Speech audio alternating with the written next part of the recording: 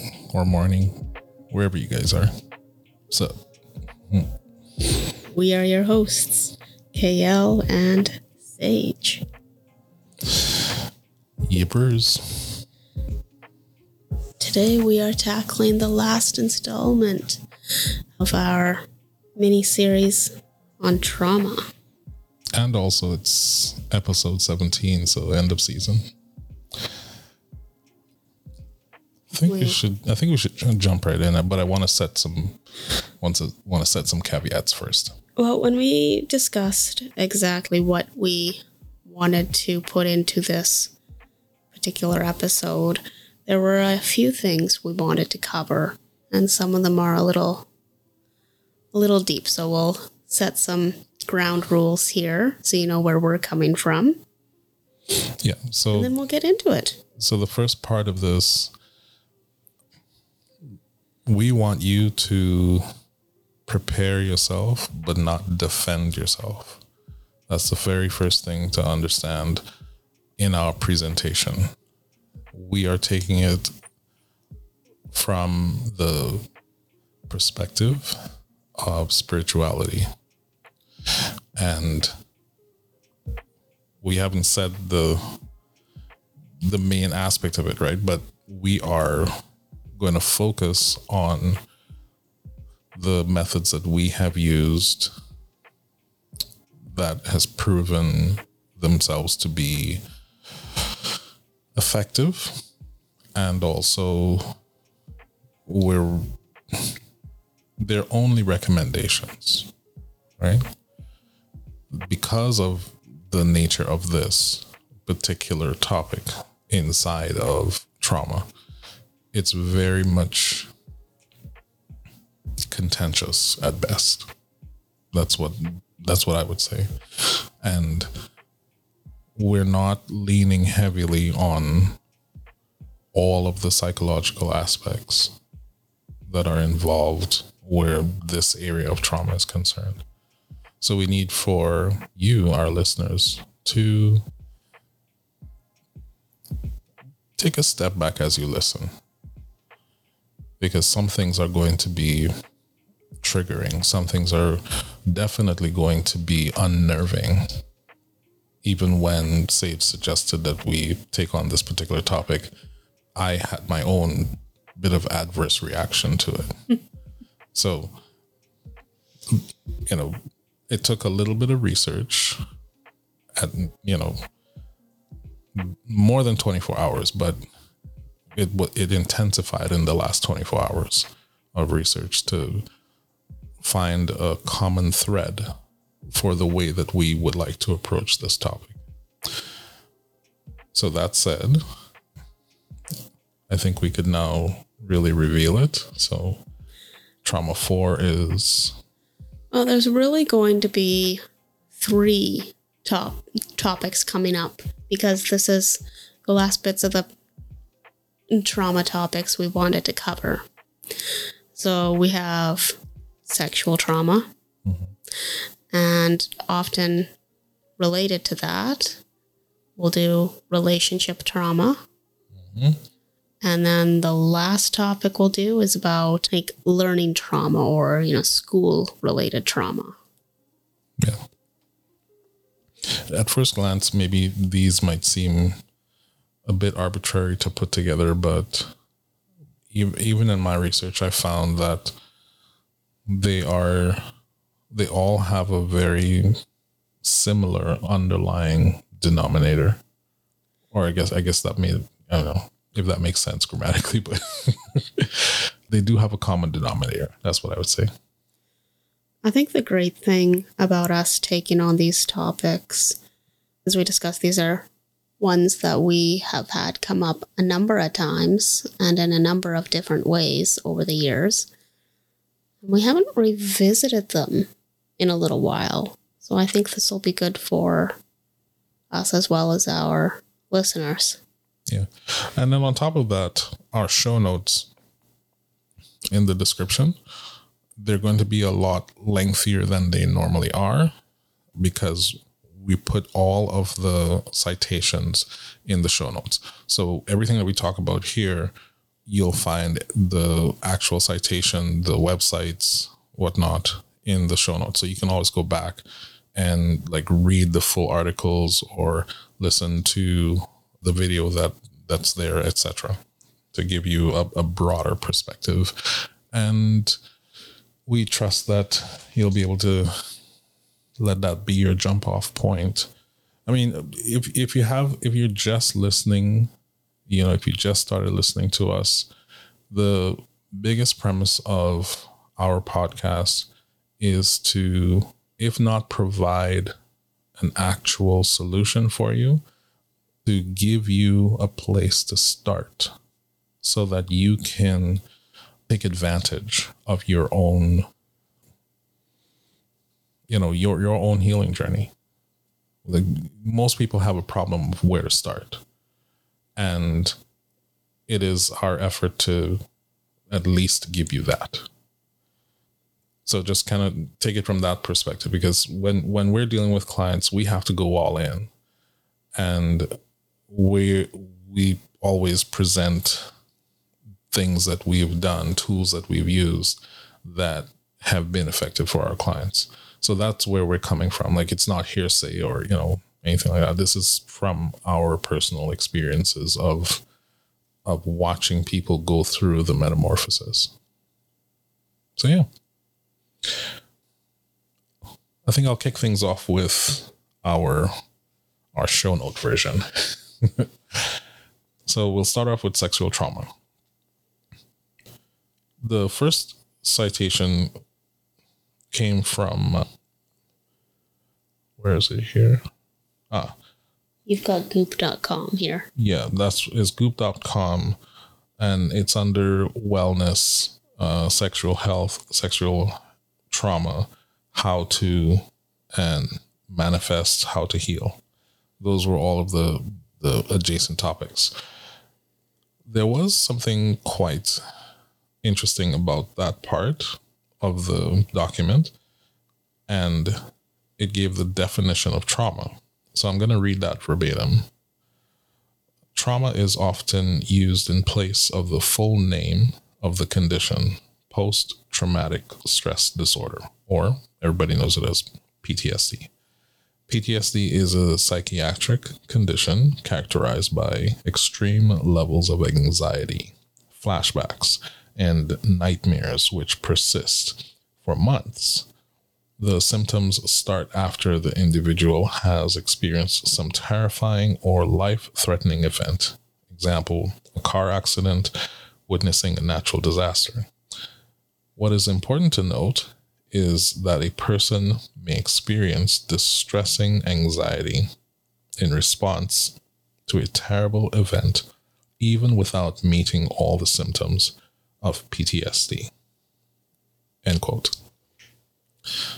And for me, that really rings true, because when we go back to season 1, where I talked about what I experienced with the situation with my brother, that gave me cold sweats every night for 3 months. That was one of the PTSD experiences that I had. Constant palpitations every night, to the point where it scared me that I wasn't going to live to see 25. Those were very, very clear PTSD experiences, which I didn't have a name for back then. So this rings true for me in understanding that I experienced very deep trauma. I had a number of situations over my life, for certain. One of the more recent ones I went through was I knew soon after that I did have PTSD from our little one's birth and hospital stay. Mm-hmm. Yeah. I mean, primarily the hospital stay, but I had to come to a recognizing point where, so amazingly, a 1 hour time period actually gave me a fair bit of PTSD as well. And that was the hour after I woke up from the surgery, and I had no idea whether or not our little one had survived. Yeah. And no one could tell me. And you were not there.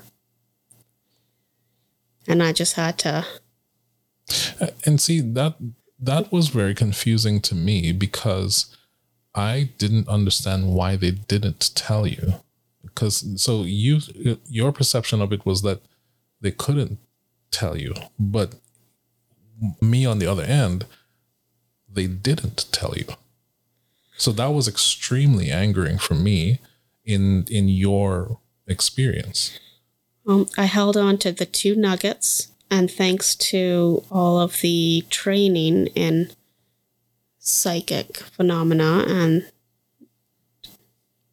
all of that really deep, well, just the training, I was able to grasp one moment coming directly out of that surgery. I remember hearing the voice of one nurse who'd been there at a previous visit as well.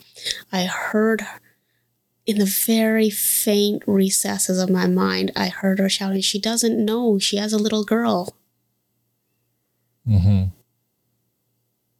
And to this day, I can hear her voice perfectly. Yeah.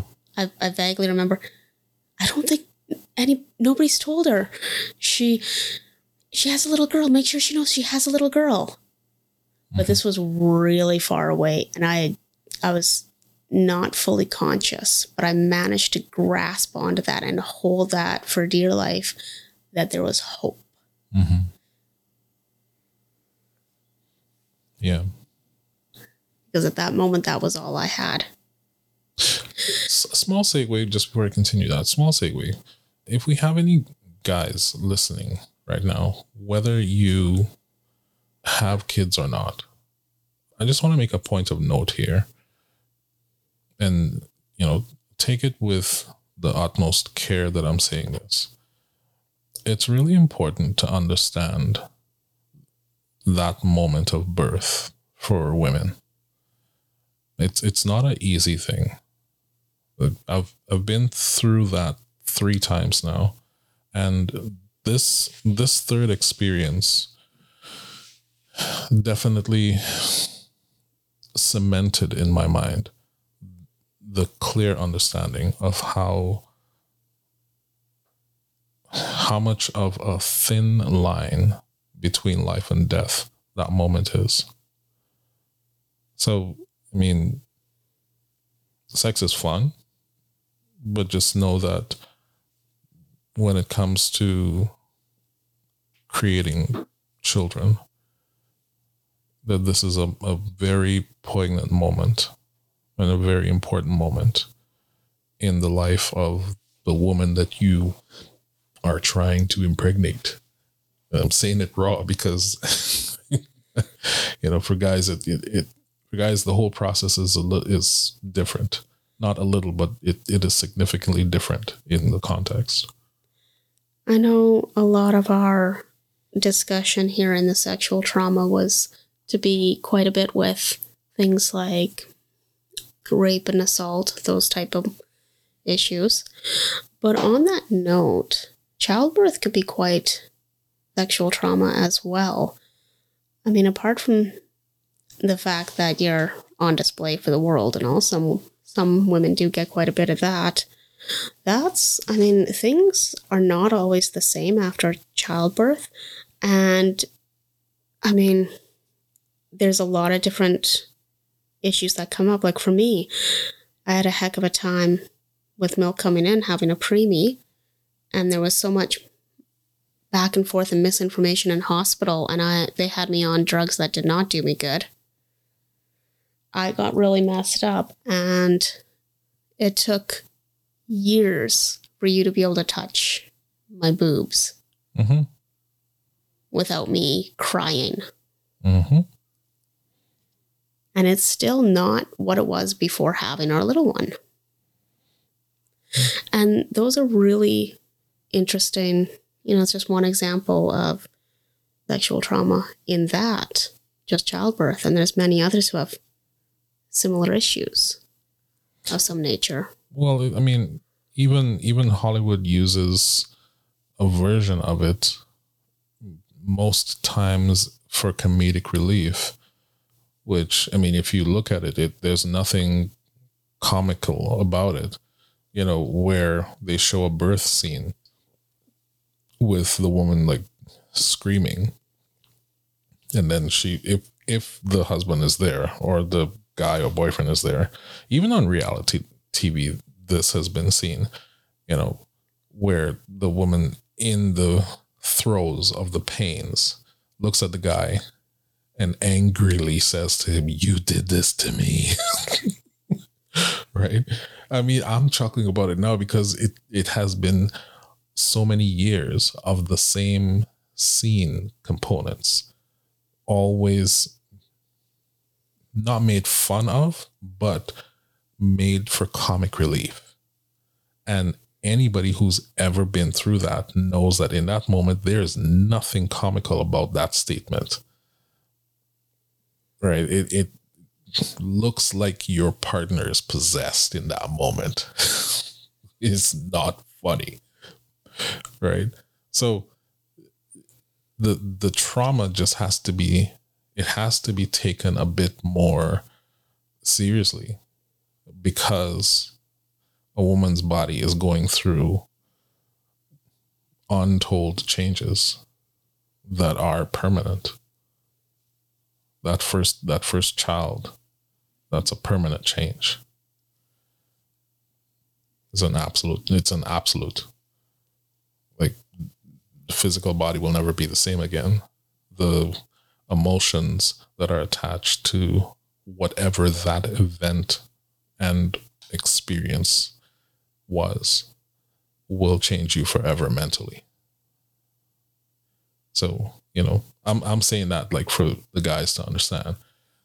It's a very serious thing to look at it from that perspective. It's not meant to deter you from having sex, but it's meant to help you to understand in the moment that even in your primal urges, be aware that you're creating a change. If you're going for the active pregnancy, you're creating a change, and that change is going to be permanent. Even, well, and either way, so even if there's a miscarriage, that's a permanent change. If the baby's done that as well, right? You know, between us, we've gone through that twice. Yeah, right. So if there's the first time we were doubly protected as well. Yeah, no kidding. Because we knew some bullshit was awry. I was definitely not taking chances. Right. And still the miscarriage happened. Which is a little bit of a fun interjection with the spiritual component of it. We both saw the potential, and so double protection, and still got pregnant. Yep. But the next thing that we should discuss, because we've had a number of clients with this issue, is a lot of the other sexual trauma that comes from any kind of a rape or assault. Well, I think I have something on our show notes that would segue into that well. Okay.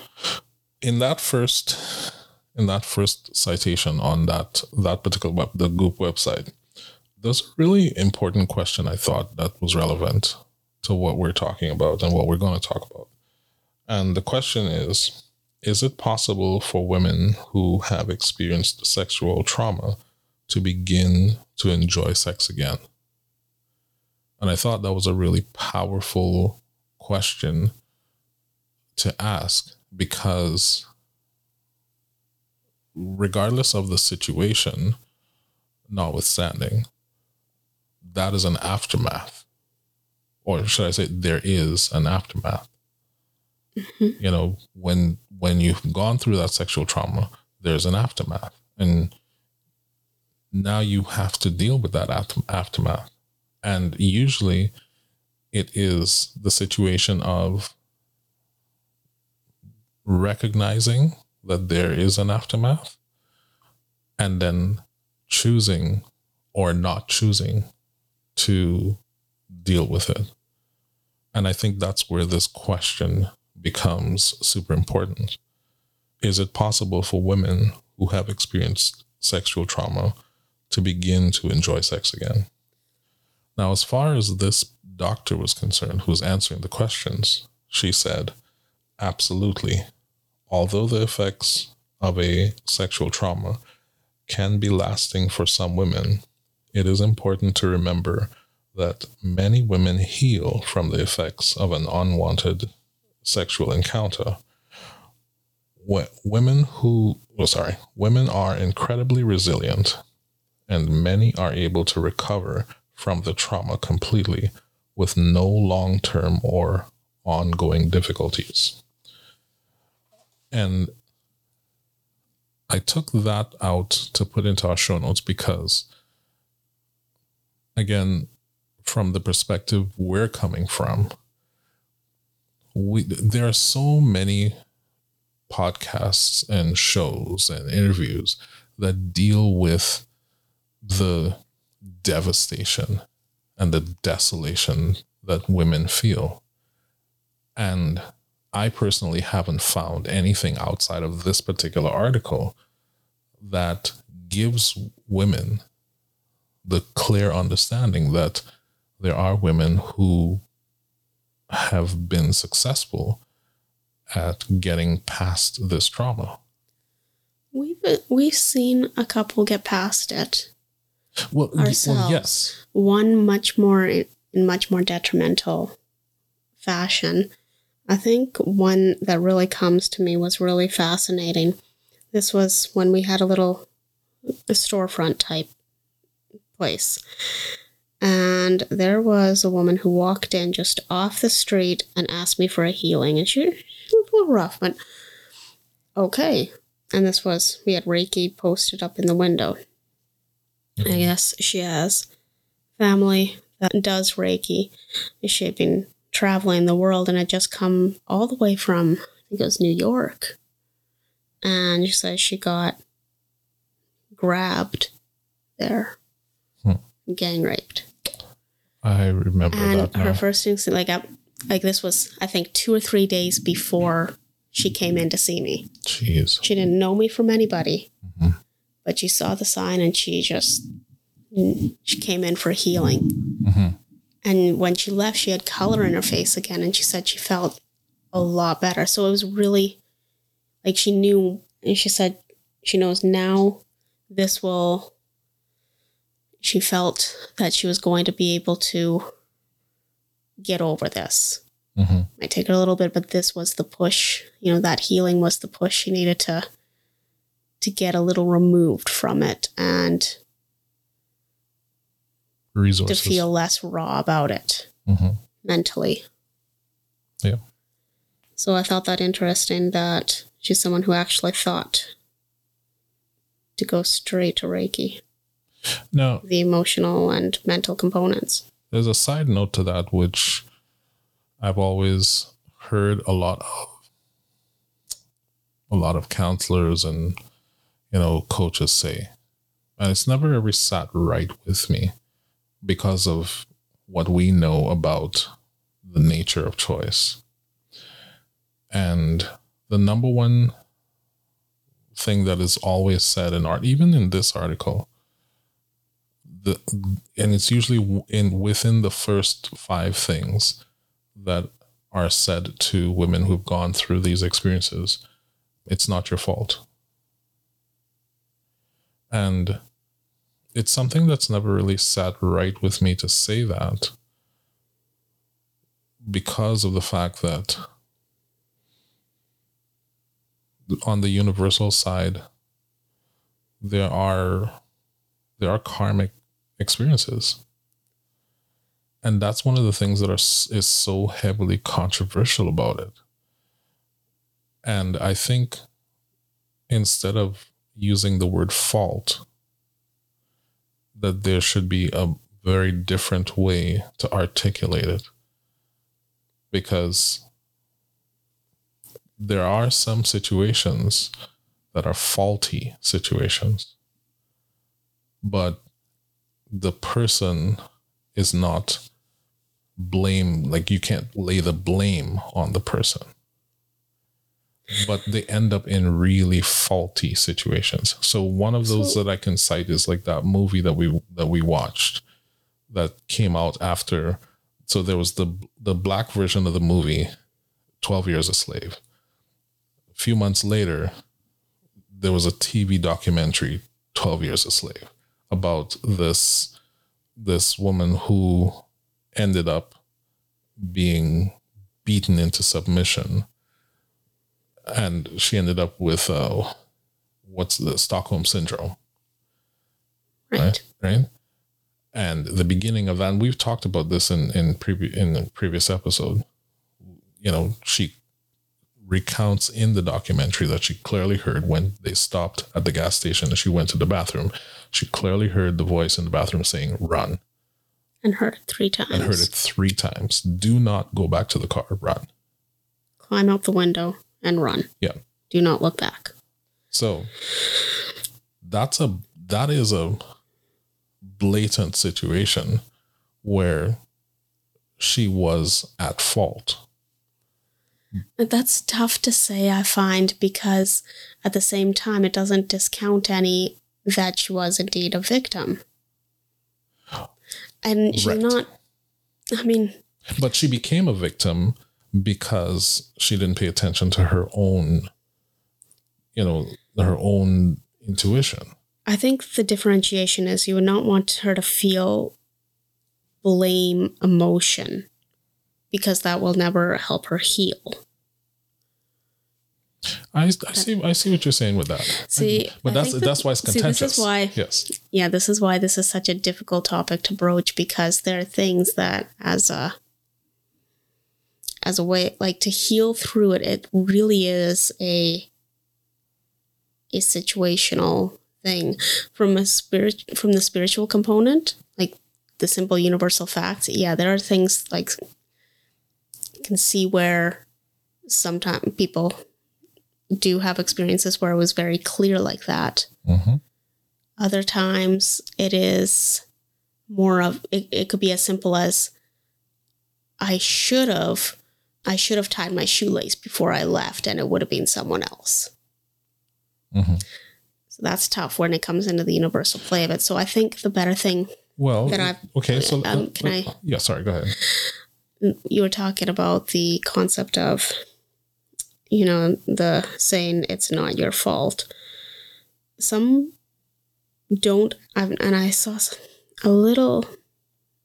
I think it was a YouTube documentary about this at some point, where the person never once thought it was their fault, even though they did indeed recognize that they made a certain decision that impacted exactly what happened, but they never thought it was their fault.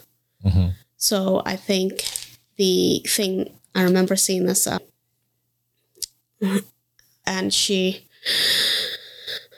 the thing that calmed her down when she finally did figure out how to escape, and it actually worked out, the thing that calmed her was the concept of, you are safe. So the safety factor, I think, is more important to take note of than that it's not your fault, because certainly in this day and age, many are aware that it's not their fault. No, not always. I mean, certainly if they're saying it's all my fault, then you want to reassure them, okay, there's nothing you could do to change the past. You are safe. I think that's a much better statement. Yes. To move forward, rather than simply saying it's not your fault, because all that's doing is telling them the thoughts in their head are wrong. Well, yeah, and this, rather than that, you change it to the forward thinking, which is, there's nothing that you can change about what has happened. You are now safe. That's my opinion. I would agree with that, because of all of the things that we've personally seen and reads that we've done for people, because it's a really, just from the context of, let's say, that New York lady, right? Mm-hmm. we have seen evidence through all of the accounts that we have gone through with different clients that there's always a moment when your intuition through your personal guides tell you, hey, it's probably not a good idea to go down that street. But how many times are we trained and aware enough to follow through with hearing that? And that's my point of it. So if that is ever taken into consideration, then it is likely that mundane human nature will lay the blame back on the person. And that's not effective for them in that moment to say, look, it's your own damn fault. That's why it happened. Because that's not the situation. All of us as human beings over hundreds of years have been systematically taught not to pay attention to our intuition. So I just want to say, yeah. I know I'm interrupting a bit, but because you had kind of led with it is the person's fault appearance in how your words came out. You seem to now be rather backtracking that or explaining it more clearly. So I'm just hoping you can really clarify a fair bit for our listeners, because you're now indicating that contrary to what you initially said, on a spiritual level, it isn't actually their fault. Like, you're talking about more of a cause and effect than a fault situation, because we have been trained out of paying attention. And that's exactly the point that I'm bringing forward. The first part of what I was saying had to do with, if we're not looking at it from a spiritual perspective in terms of the tools, then it's not really that, it's you can't go around saying it's your fault.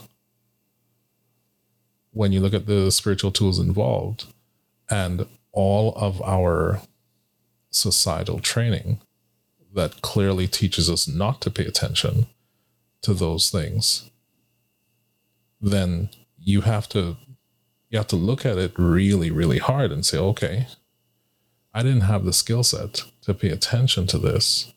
And so I missed all of those cues that should have informed me taking this path, not stopping or rushing or whatever the situation was that led up to being in that situation, is literally because of having a lack of toolage. Now, some people may argue that, what does that mean? Well, let's go to the animal kingdom. If you look at an African savanna where all the animals are hanging out, everybody stays within their group. The lions are in the group. The gazelles are in the group. The hogs are in the group. And everybody has to drink water at the same watering hole. And the predators have to eat. That's they have to survive. And if I remember this clearly from the documentaries I've watched, they don't always take down a prey every day. But when they do, the animal has to get chosen. And all the animals have the highest state of awareness that the lions are going to eat. And at some point, it'll be time up for one of them. That's a raw state of nature. So how does that apply to what I'm saying with human beings? We're not all enlightened. We're not all paying attention to being better human beings. The majority of humanity does not pay attention to becoming a better human being. And that leaves them open to being a really bad human.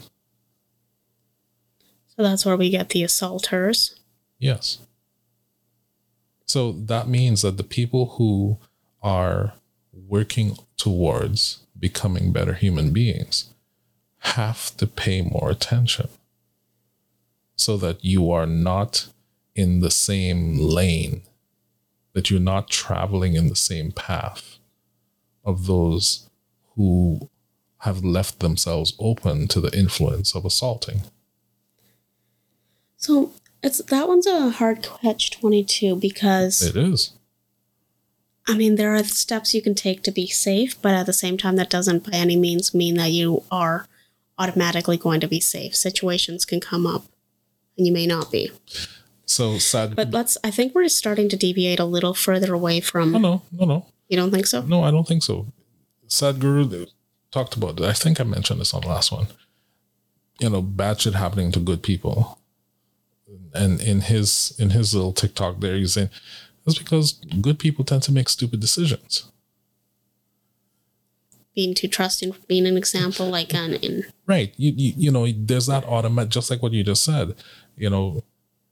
Because you're practicing safety doesn't mean that you're necessarily safe. In other words, you can't just automatically feel, okay, I'm safe now and let my guard down. But you're not supposed to live by that skepticism. It is a state of awareness, not skepticism. In other words, you have to be aware that there are lions out there. And you have to be aware of where you're traveling. Are you traveling close to the border of the lions or not? And sometimes you have to make the decision, I'm not going to travel today. Lions are in my path. I'll wait till they move. As a metaphor. So here's my thought, stemming from much of what you've said.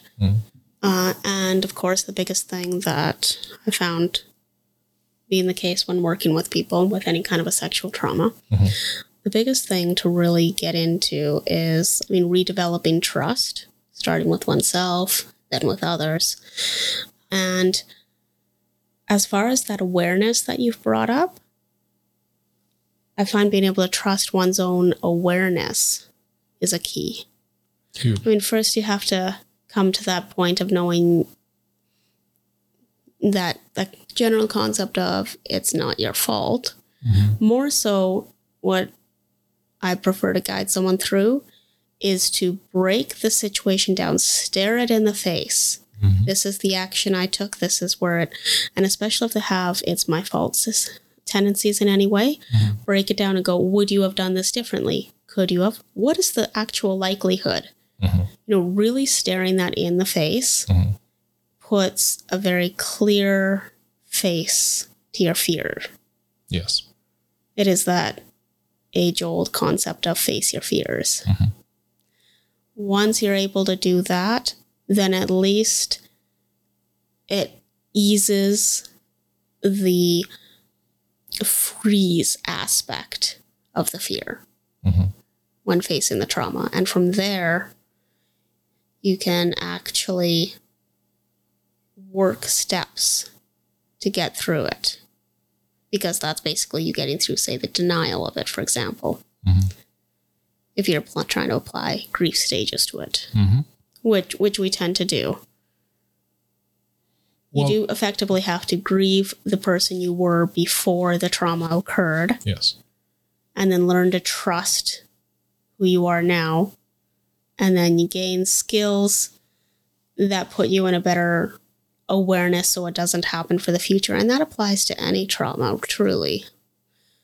But in sexual trauma, I find it's very important to regain that level of trust because something so intimate that actually affects, from spiritual point, that's your root chakra. That's the core of who you are that is getting hurt.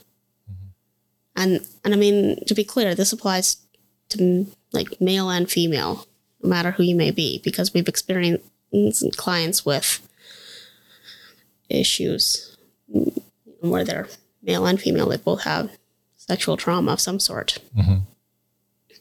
We've really spoken quite a bit about the psychological aspect, and you actually had a citation here for that. Here, I'll read this one. Mm-hmm.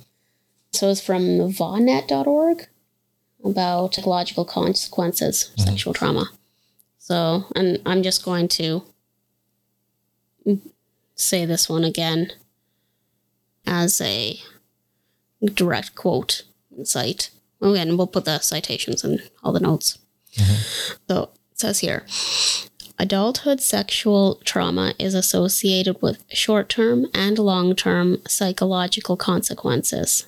Short-term effects include shock, fear, anxiety, confusion, and withdrawal. Many survivors experience a reduction in symptoms within a few months, whereas some women experience distress for years. Long-term outcomes include PTSD, depression, eating disorders, sexual dysfunction, alcohol and illicit drug use, non-fatal suicidal behavior and suicidal threats, physical symptoms in the absence of medical conditions, and severe preoccupations with physical appearances. Risks of developing mental health problems are related to assault severity, other negative life experiences, maladaptive beliefs, and perceptions of lack of control. That lack of control really touches on, in my brain, directly related to the trust. And I know this one specifically said adulthood, sexual trauma, but many aspects are also pertinent to childhood sexual trauma. Mm-hmm. And it's really multifaceted, the layers that get affected in sexual trauma. I want to draw attention to, I can't remember the name of the movie now. If you describe it, I might know it or remember it. Yeah, because I think we watched it together. It's with Jennifer Lawrence, and she played this spy who was a model, but she was a Russian spy, female spy. She got put into their subversive tactics program where they use women as spies. And in her training, there was a training scene in the classroom where their female instructor told her to remove her clothes. And one of the male students, she was supposed to seduce him. And she failed the first time. And when she got a handle of what the lesson was, the instructor told her again, come up here and remove your clothes. And of course, he started to jeer at her. But, the second time around, but she had the one thing that he didn't have. And so the female instructor told her, give him what he wants. And the moment that she became more mentally aggressive toward him, instead of him forcing her, she was forcing him to take her. And at that point, he lost all boner, all instinct to do her harm. That's right. I lightly remember this one. I don't remember the name of the show or anything. Yeah. I'm questioning, was it Jennifer Lawrence that was It was Jennifer Lawrence. Yeah. Okay. No. Actually, no, it wasn't Jennifer Lawrence. I was going to say. She kind of looked like Jennifer Lawrence back. Yeah, no.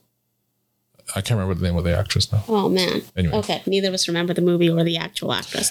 All we know is it wasn't Jennifer Lawrence, but somebody who looks similar. If you, our listeners, know the movie, you can always put Please let us know. Neither of us can think of it offhand. Yeah. But that raises an interesting thought, too, because in that spy training, they're literally training her to change what she has control over. Yeah, dissociation. It's active conscious dissociation. Like interesting. At the roots of it, it's active. Yeah, it's at the root. It's not total dissociation, but it's a conscious version. What I would describe as a conscious version of dissociation. In other words, you're breaking the pattern where socially you are supposed to hold your reproductive parts as sacred to you and use it as a power to control those who think that they have control over it. So here here's where this may even take a turn for in some people's mind as a, oh my God, I can't believe he said that. But if you take that as an example, if in that moment, and I've heard this from some prostitutes as well. Don't ask me how, I've heard this directly from prostitutes. This dissociation is how they survive. No matter what the John does, this dissociation is how they survive. They turn it around because what that person wants to do is violent. If you are enjoying the violence, there's no violence.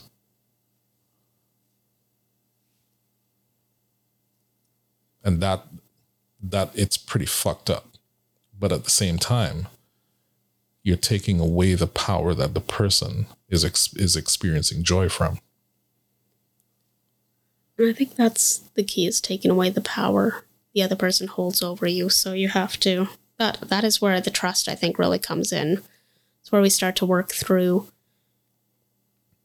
your own trust of your awareness. I like to make sure people go through the type of meditation series that we do that takes you to your body's awareness. Yep. I mean, I know they do classes nowadays on just this little self-aware body thing. Body talk, that's what it is. I was referencing it for somebody else here recently, and I forgot the name. It's called Body Talk. It's a really, Body Talk is the really mundane version of it, but it's so diluted. Way too diluted to really do what we want it to in this one. But if you have no other reference, it's a great reference. Yeah, this is true. Because it certainly is where I like a person to start, because then you're facing your own body, which is where a lot of your fear comes from anytime you look at yourself in that. So you face that. And again, it's case by case, but rebuilding your own trust in yourself. Some of the little things that help a lot of people naturally are things like taking extra learning, like a lot of women taking self-defense courses and such, making them feel confident and trusting their own selves again. Well, there was that Jennifer Lopez movie where she did that. Like she was like, she was, because she had an abusive spouse and she like ran away and stuff, but when she was hiding away before she came back to like stop him from doing it to anyone else, she took like some kind of martial arts training. She took self-defense training, and she had a really good instructor, and he did not hold back on her. I remember that was one of the things that struck me really strongly in the movie. Because her character had told the instructor exactly why she needed to be able to defend herself. Yeah.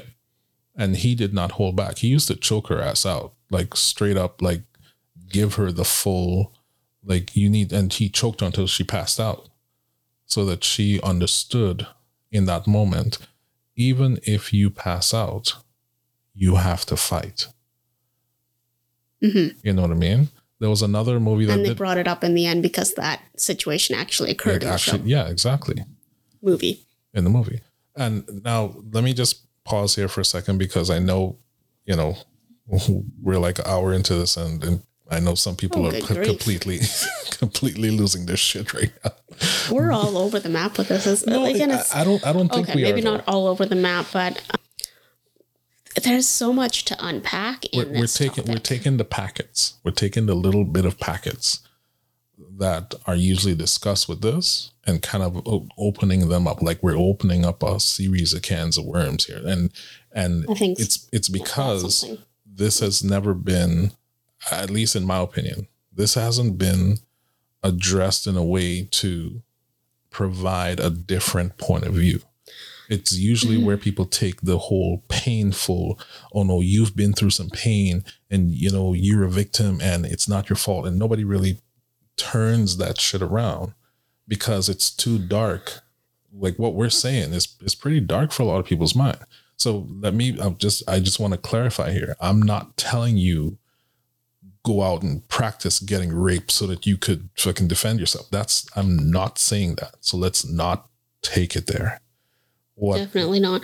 But we're offering an entirely alternate perspective to the traditional healing, usually Western medicine and such, and what most pop culture offers. We're offering some different perspectives and concepts. And we've had clients who have gone through counseling and such and not had success until after trying some of our methods.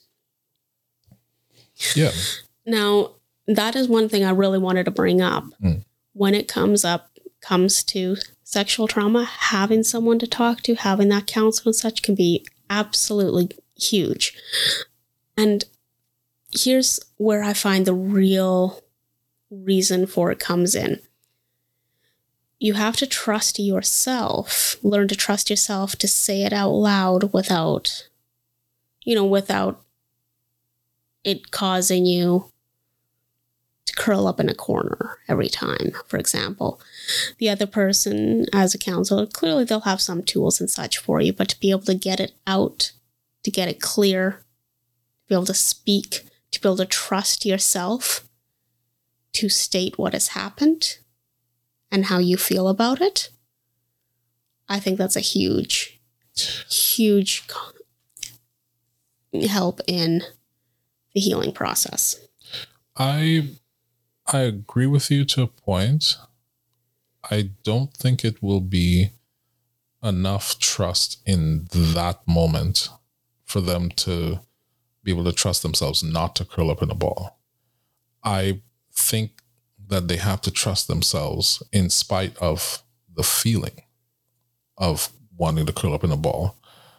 And I think that they have to be able to trust that they can say it, even if they are saying it while curled up in a ball. Right. I see.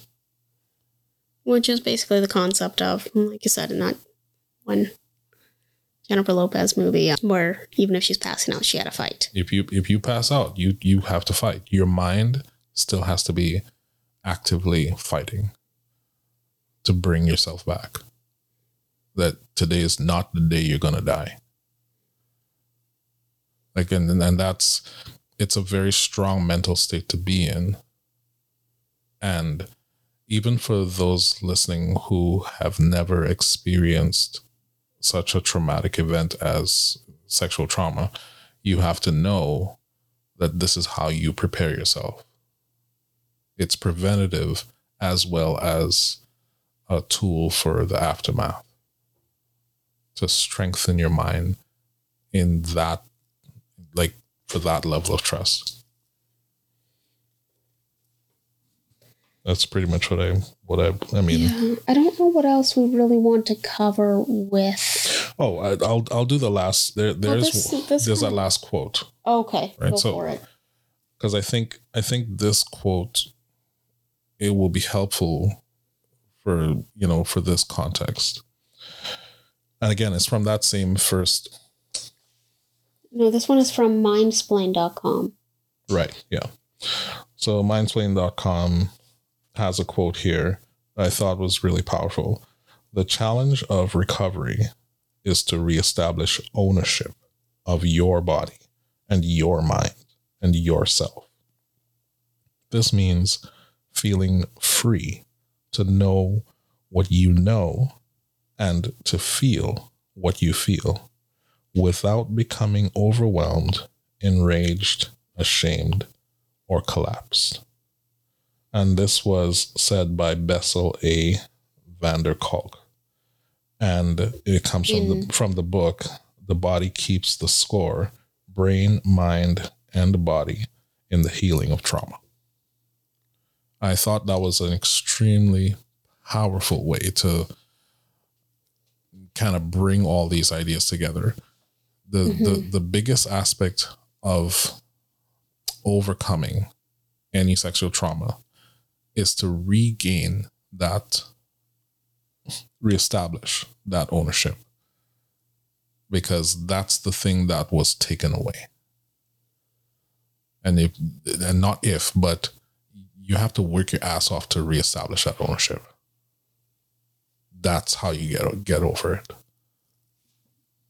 That's how you get past it. So I think that covers that. From our perspective. Just at least what we can do in this podcast, and not being, experts by any legal type scenario. This is just us stating some things we've come across with clients who have experienced things that we have noted, and whether it be our own lives with trauma and related things, just some interesting perspectives and ideas. Mm-hmm. That's all this. That's the place this is coming from. Maybe this will be the key for someone that will bring their mind to the place where they can actually complete the healing. Yes.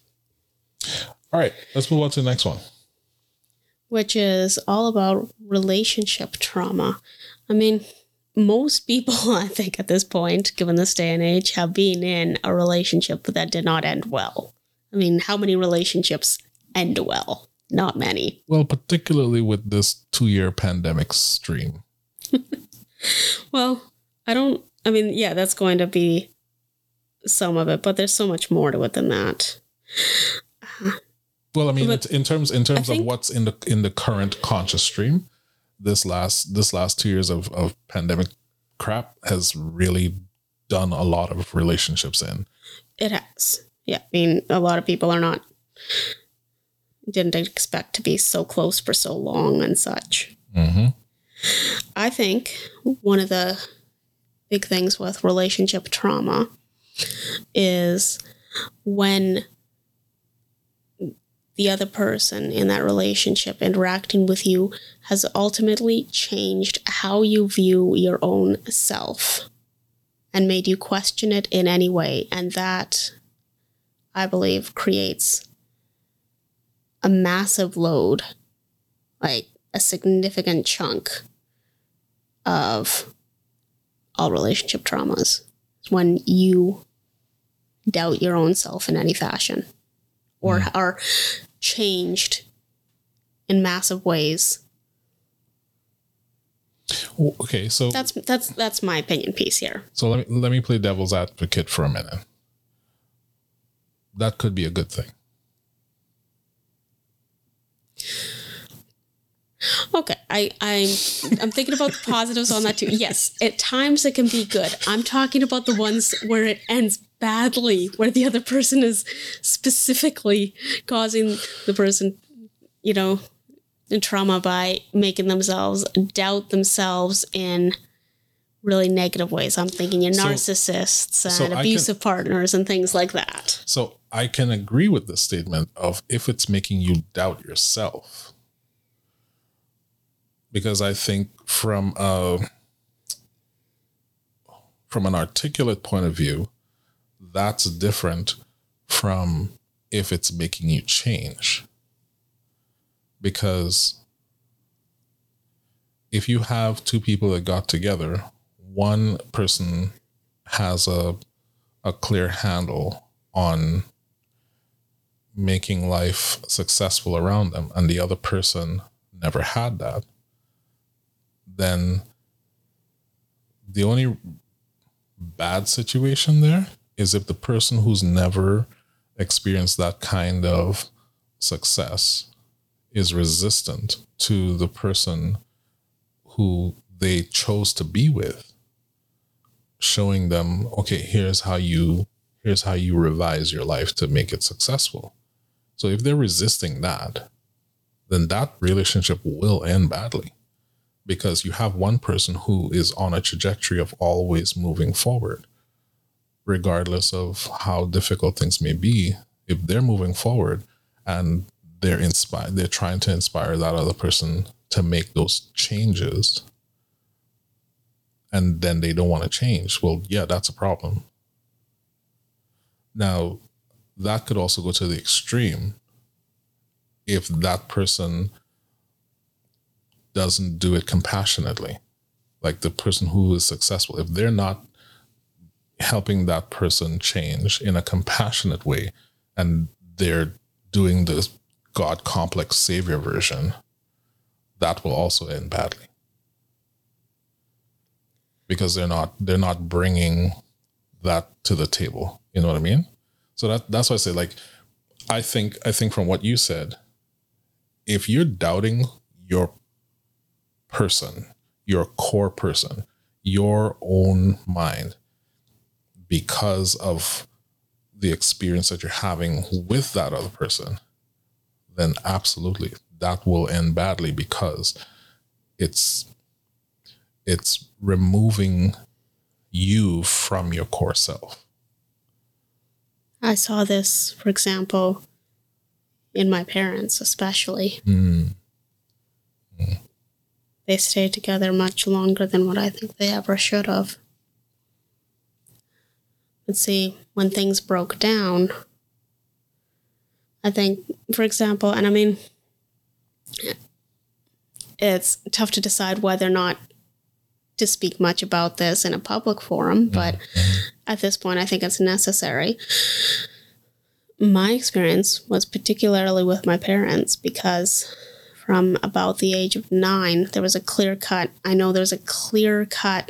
moment of change where one really was not engaged anymore and the other was definitely being terrible. And they stayed in that relationship for another 12 years. And it damaged us children horribly. Both of us would have preferred to be raised by a single mother. And looking at what my mother is now compared to what she was at that beginning, when she still had hope and effort and energy. And there have been difficulties, I know, a couple of years before. And I know there was a clear-cut difference in who I had as parents for the younger part of my life compared to, like, I remember I was about 7 when things really started changing in more minor ways. And I was still young enough at that time. I was about 9 when it was drastically irreparable. And the trauma that stemmed, I mean, that's 4 people worth of trauma that could have been significantly diminished by recognition and a choice to act. That brings a really interesting point to my mind, just as a segue point. People don't know how to end relationships. There's so much fucking information out there about how to begin relationships, how to test relationships, how to insinuate, how to manage, how to cajole, like all this other shit, but nobody ever fucking talks about how to end a relationship. It's interesting. That's kind of true. I mean, I didn't get into any major relationships before you. I mean, that's where my psychic sense came in. I saw it wasn't going to work out quite early and just... You were on point. A couple of times I was good at being articulate and saying, I can't see this working out in the future. But unfortunately, there have been a couple of times I just got too weirded out and I ghosted people. I did. And we're talking first and second date, but... Well, first dates. I never ghosted anybody at a second date. I said words. But I think it's so important. Like, if you're dating, you have to know how to end the relationship. Now, what about when you're in a relationship? You have a lot more experience with this than I do, but how to end an actual relationship.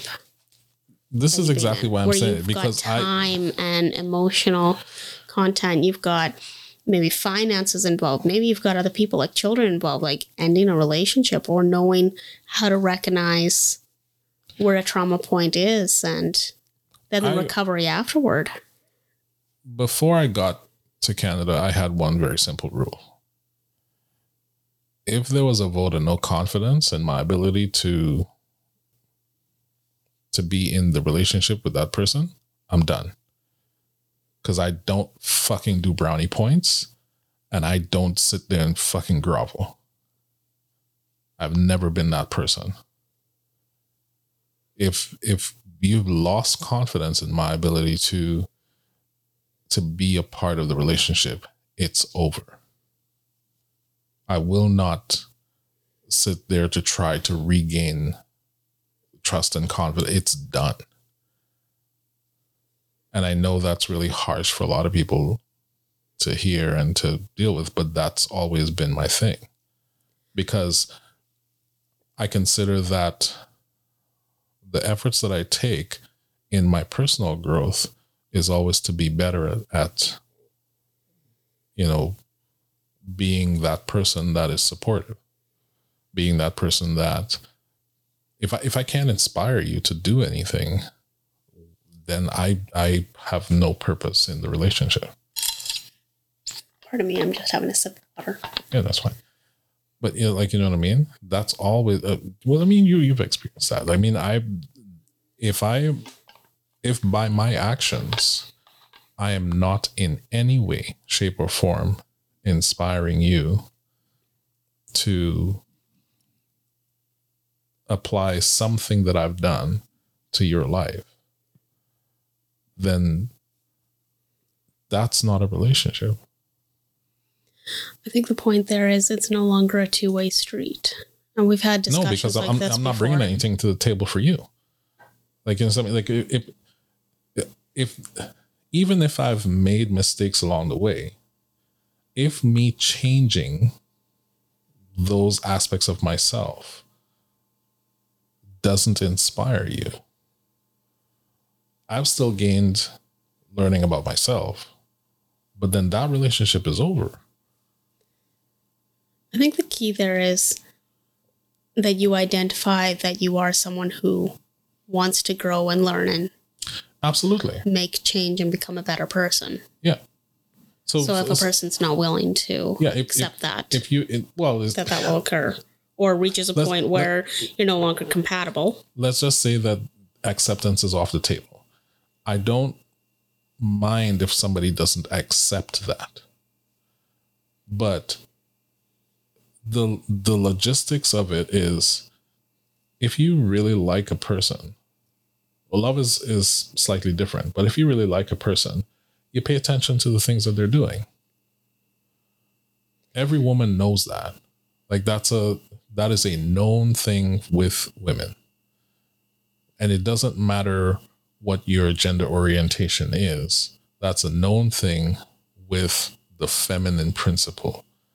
That if you like the person you are, because attraction is different.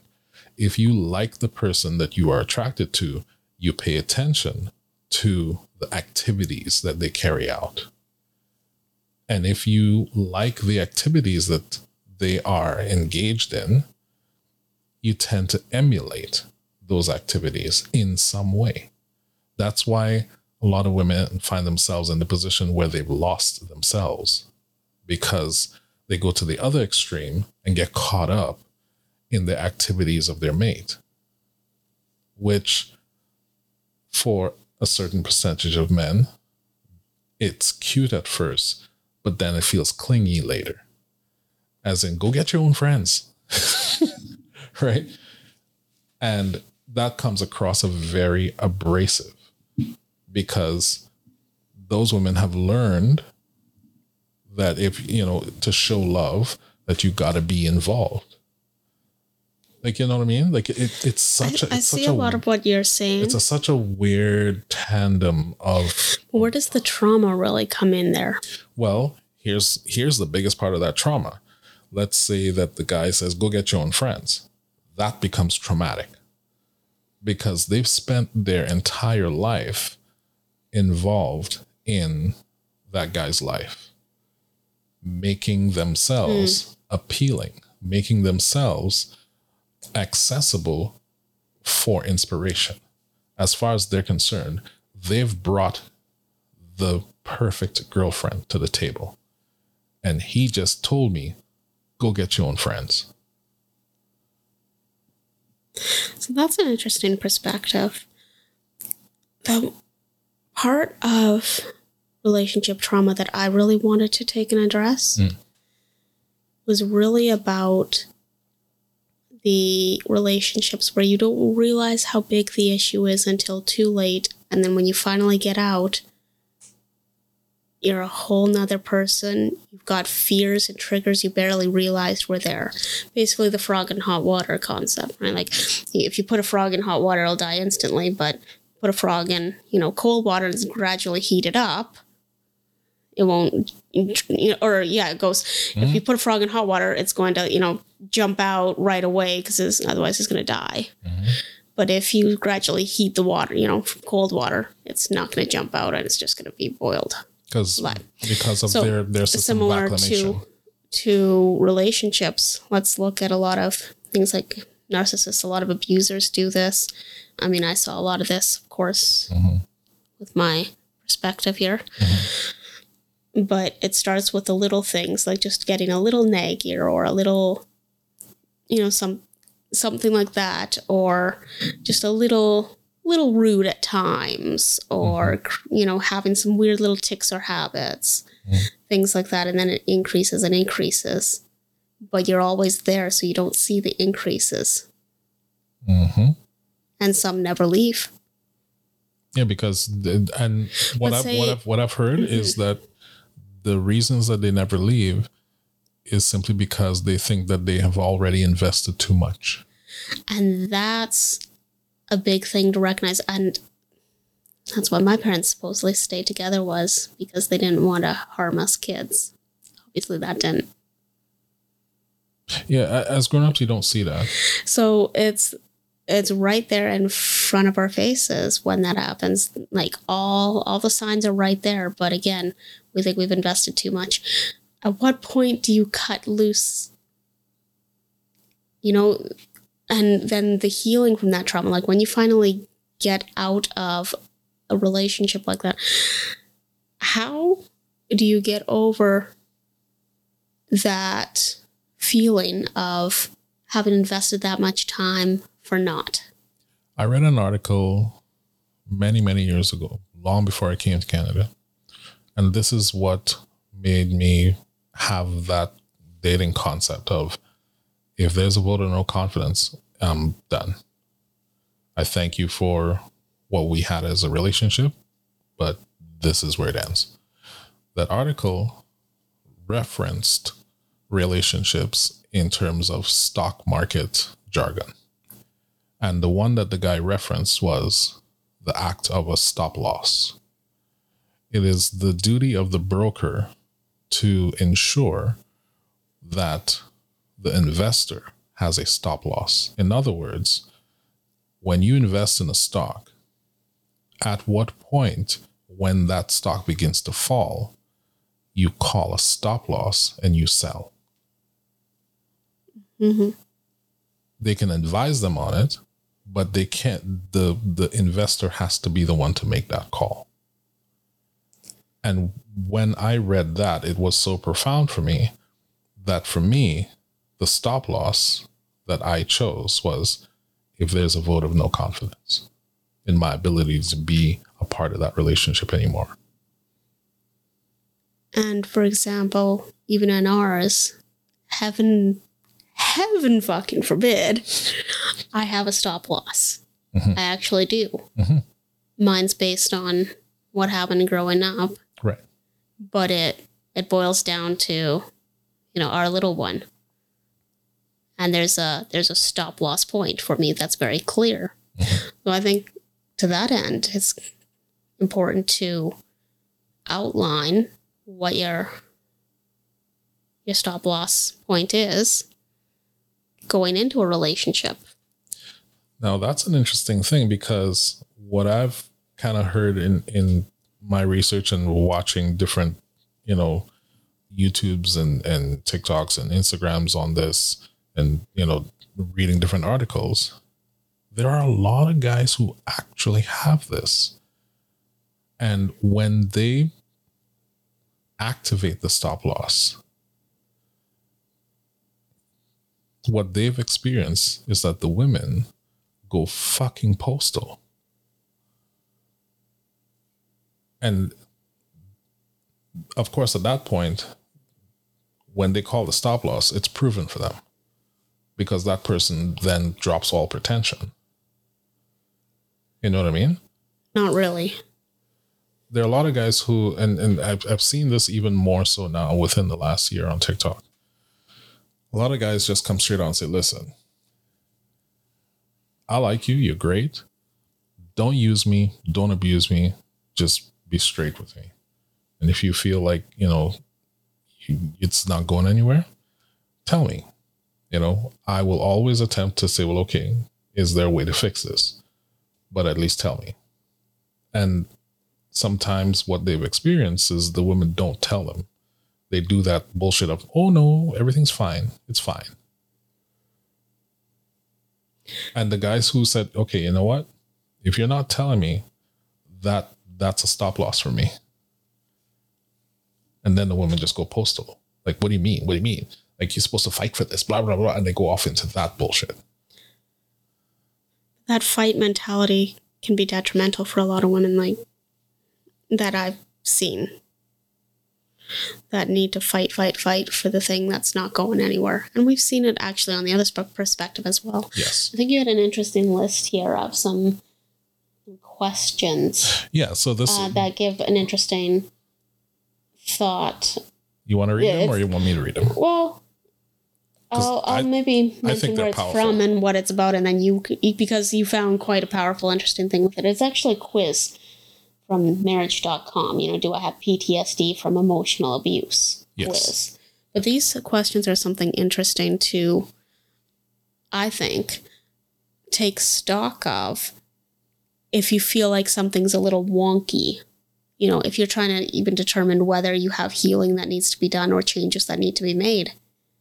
Yeah. Perhaps take questions like this and assess.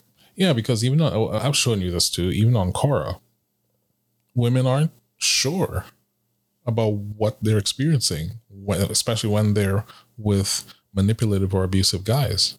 And that, again, that frog in hot water thing, that's exactly what I find is the most common issue that I personally have seen with relationship trauma. Mm-hmm.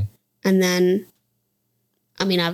for me personally, I've primarily seen women coming out of these where they've got massive trauma and they let it go for way long. Some of them have horrible regret over not having seen it sooner or causing this, that. And we always hear naturally about those in abusive relationships that stay or don't want to leave. I recently watched a documentary about kids that get, taken by CPS or some such. I think it was a UK documentary. So I think it's a slightly different system. But anyway, the one stayed in the abusive relationship and let the child get taken away because she didn't feel she had anything outside of the relationship. Like, oh my goodness, the trauma that comes from so many relationships that do end up in some way abusive, whether it's like full on, hit smacking or just emotional abuse. So anyway, on that note of emotional abuse, please go ahead and read out these questions. Right. So from marriage.com, and let me just pretext this, even though this is from marriage.com, I think we both think that these questions apply across the board. If you're dating, you should be asking these questions. Yeah. Right? So there are 10 questions that are excerpted from this. The first, and I'll just read them through. First one, do you often avoid things, places, or people associated with trauma? 2, do you ever experience nightmares, flashbacks, hypervigilance, anxiety, or trouble concentrating? 3, have you ever been in what you consider an emotionally abusive relationship? 4, are you haunted by a traumatic event that plays over and over in your mind? 5, have you experienced physical, sexual, or emotional abuse in your life? 6, do you seem to develop unhealthy behaviors such as drinking, eating disorders, substance use, etc., as a way to cope? 7, do you or did you at the time felt the abuse was your fault? 8, Did you stay in a relationship way longer than you should have because of promises or hopes your significant other would change? 9, have you experienced trauma related to being verbally assaulted, humiliated, intimidated, confined, or isolated? 10, have you ever felt your sense of identity, dignity, or self-worth was diminished or lost? I think those 10, like if you're young and you're dating and you could answer these 10, it will circumvent so much bullshit in your life. So much. Even for developing good, intimate friendships. And when I say intimate friendships, I mean like the confident, platonic style friendships where you can truly decide, man, this is a good friend. You can still use these questions to determine that. If that person makes you feel any of these while you're developing a friendship with them, these are signs that you have trauma and signs that you got to be able to work through those traumas.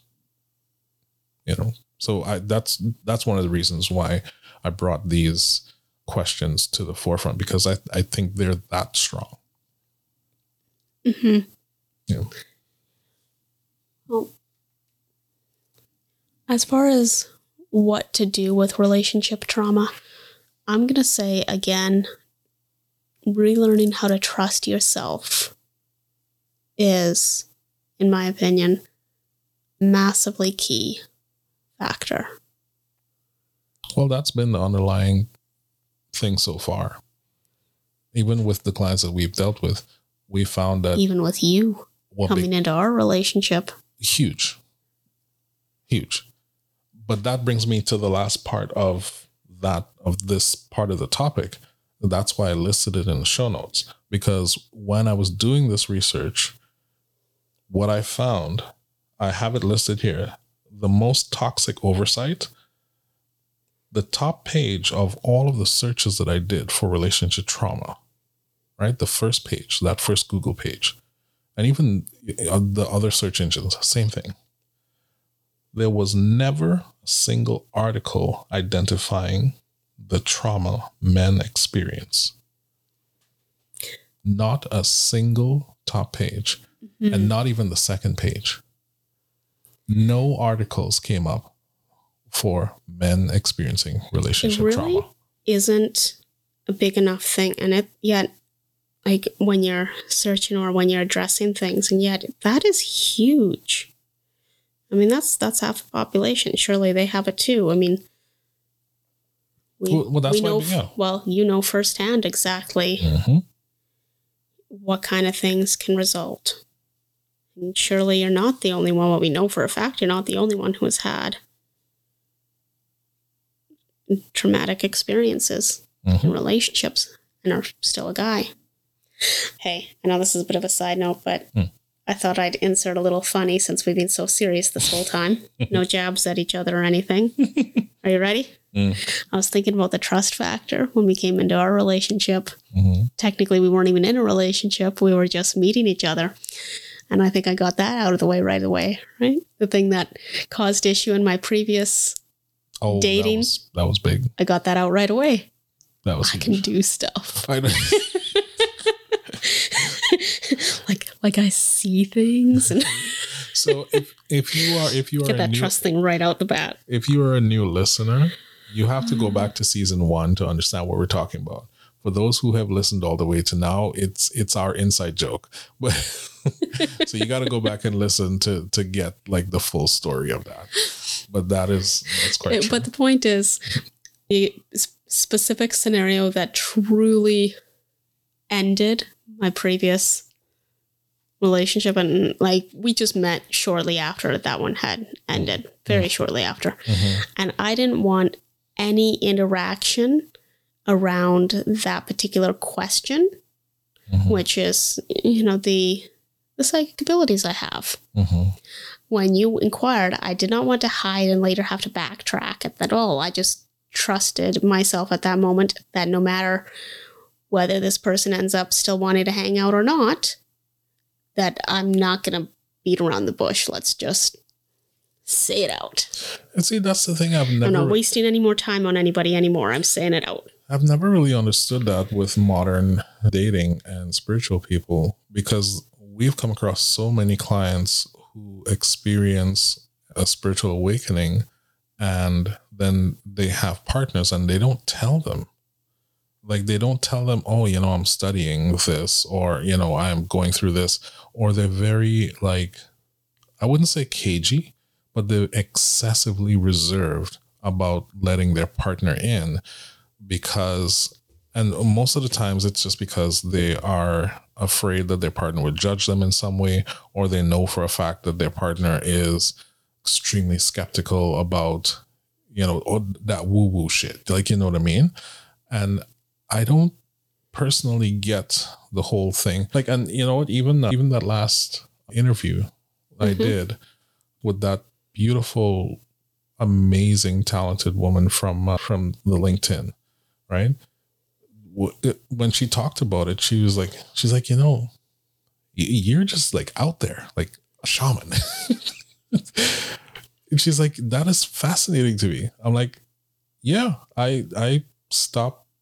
Like at first, I wasn't hiding it, but at the same time, I didn't go around just telling people. You know what I mean? You weren't parading it in any fashion. No, because it was just something personal for me, because it and it still is very personal for me, because when I found out that this is a deep part of my heritage, like I felt it all along, but I didn't know that, like, this is the shit. Like, this shit is serious. Like, this is my ancestry here we're talking about.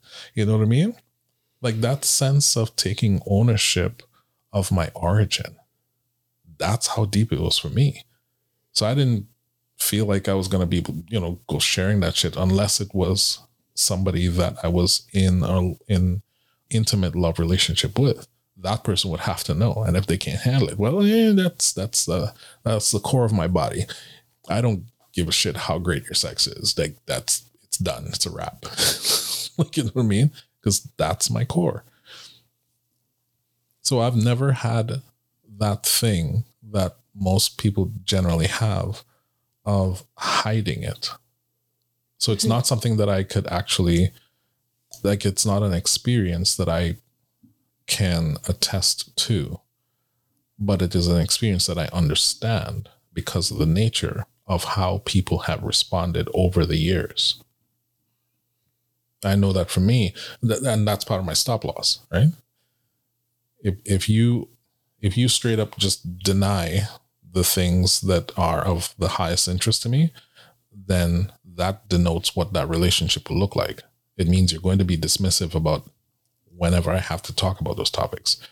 And if you're dismissive about that, it means that if I find other people to talk about it with, your dumbass is going to be jealous about it.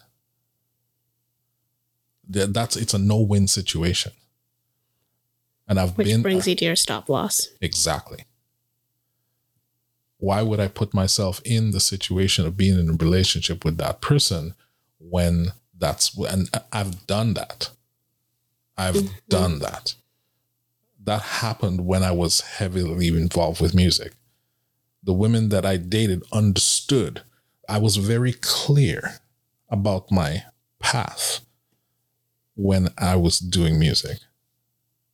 And even though I was exceptionally clear about it, to the point where I told them what my marketing plan was. I was very clear about that. I said, listen, the kind of music I'm doing is high sex drive inciting. I said, it is my job that when I'm on stage to make every single woman in that crowd wish, desperately desire to fuck my brains out. That's what my job is, because that is going to make them not shut up and tell all their friends, you got to see this guy. That's how clear I was.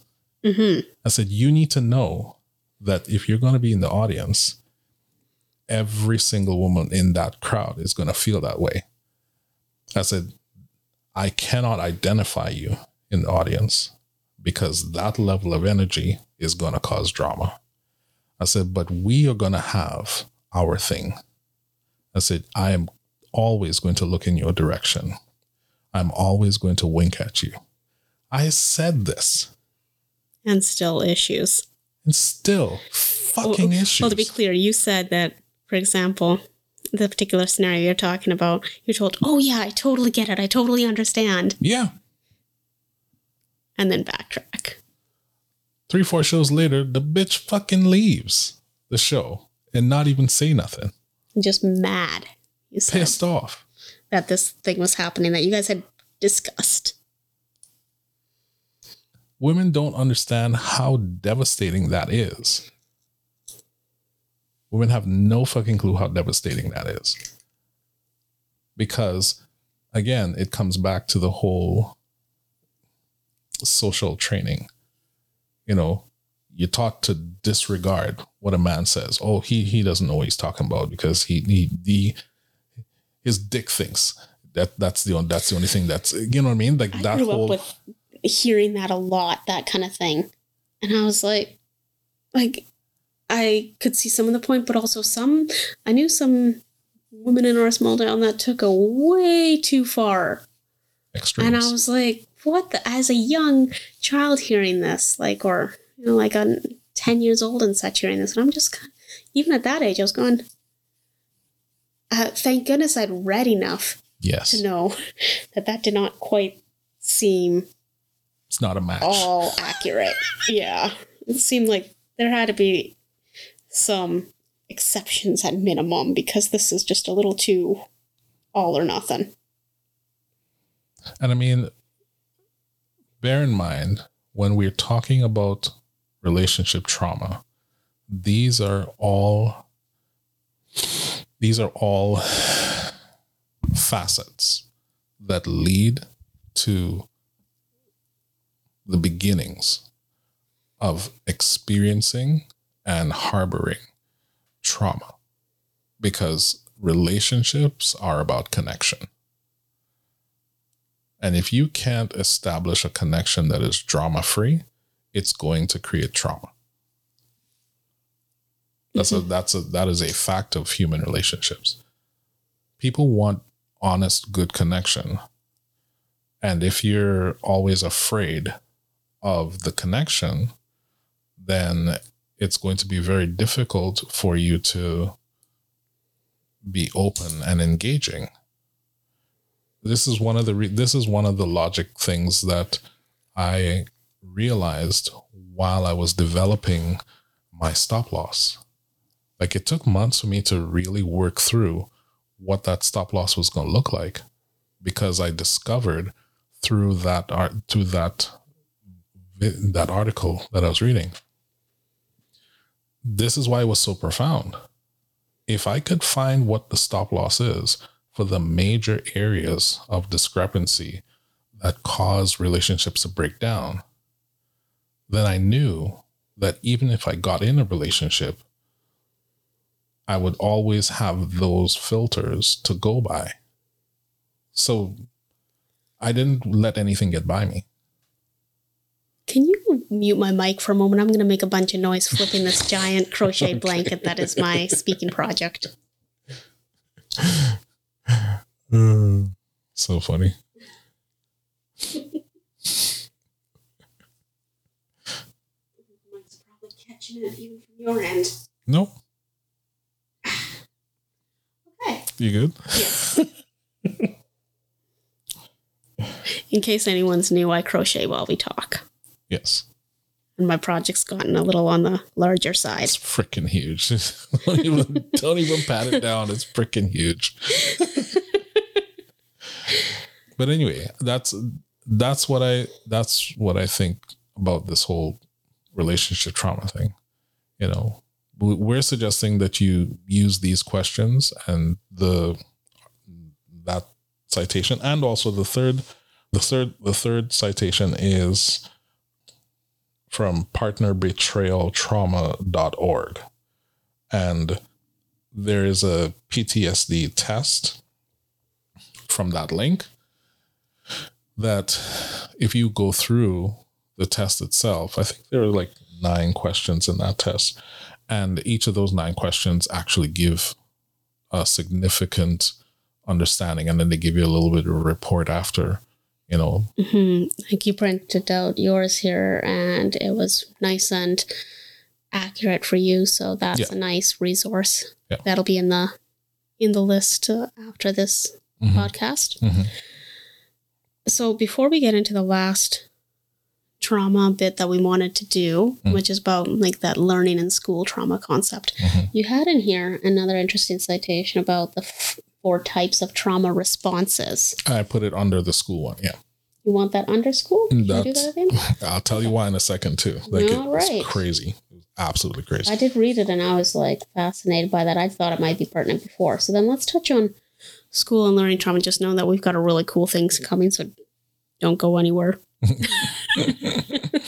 So before we start that, here's the crazy part of the research that I started for this. There's no article written or video that shows that learning is a trauma. None. And that was fascinating enough to actually piss me off. See, here's where I had the idea for there being trauma related to this. I mean, yes, a lot of it does have to do with me and my experiences, but I know I'm not alone with this because others have spoken about it. For you not to find any real resources on this is really telling. I knew when I was young, like I got really frustrated, for example, in school and trying to learn. I wanted to know more and learn more, but I wasn't being challenged enough. And I was not given permission to skip a grade, despite even my parents saying, hey, I wonder if she should. But apparently they didn't do that anymore in schools. That's what my parents were told. But I really lacked challenge, and it forever altered, you know, within a couple of years of being severely bored and reading thousands of books because I was so bored. And yes, I do know that I said thousands. I do mean in a course of a few years, I did in fact read thousands of books. Yes, I am aware it means I was reading a full-size chapter book every day. I had reading speed like no other. It ultimately, like among the many other things going on in my life, I did have quite the breakdown. So I don't possess that same learning ability or reading speed that I did. And it has forever affected my ability to learn. It's changed it dramatically. And it did after that. I went from an A+ student all the time to, you know, B's were my standard. And that was with great effort. And certainly I'm not the only one. The social aspect of school was huge for me in trying to understand what that is. For those that may be new, I am autistic, so that does make an impact. But the point there is, had the social to figure out the lack of a challenge, things like that has forever affected me. And when you consider the way schools tend to be right now, I read something years ago now, and I've seen similar documentaries and such regarding this. The current system that we have for schools in general is the same one that was designed a couple hundred years ago now, I think. You sit at a desk, you get, you know, taught these things, you get homework, off you go. It was designed for primarily factory workers and such. You know, bring them in, send them the knowledge, ship them out. We have very similar school systems still. And I've seen enough science fiction and fantasy to know there's other ways. People have thought of other ways to teach. So I certainly knew in school and I learned a lot more when I went to college, did this whole human resources little course in there. And it really taught me a lot about learning styles. And it really made me realize how incredibly different things could have been for me. And I am not the only one. So here I am all these years later, having gone through all the other different bits of trauma and such throughout my life and difficulties, I've got habits and fears ingrained in here, and trying to learn things you've taught, I've gone against it so much. Like, so much of the time I'm just rebelling for the sake of rebellion. Mm-hmm. And then even trying to learn, my focus at this point is completely different, because I believed I was not smart enough to do things. I was not smart enough to pursue things further. Mm-hmm. We now know I got sick in university because of the degree of pressure that I was having. It all related to the autism and such. It completely burnt me out, and that's why I couldn't complete university. So here I was all this time later, like, yeah, I finished a vocational school thing, but I was left with this idea of I can't learn things well. And it took, we've known each other for over 11 years now. Mm-hmm. And this is only recently that I've truly realized that I can learn. I just have to get past this. It was a false statement. Exactly, a false statement. Mm-hmm.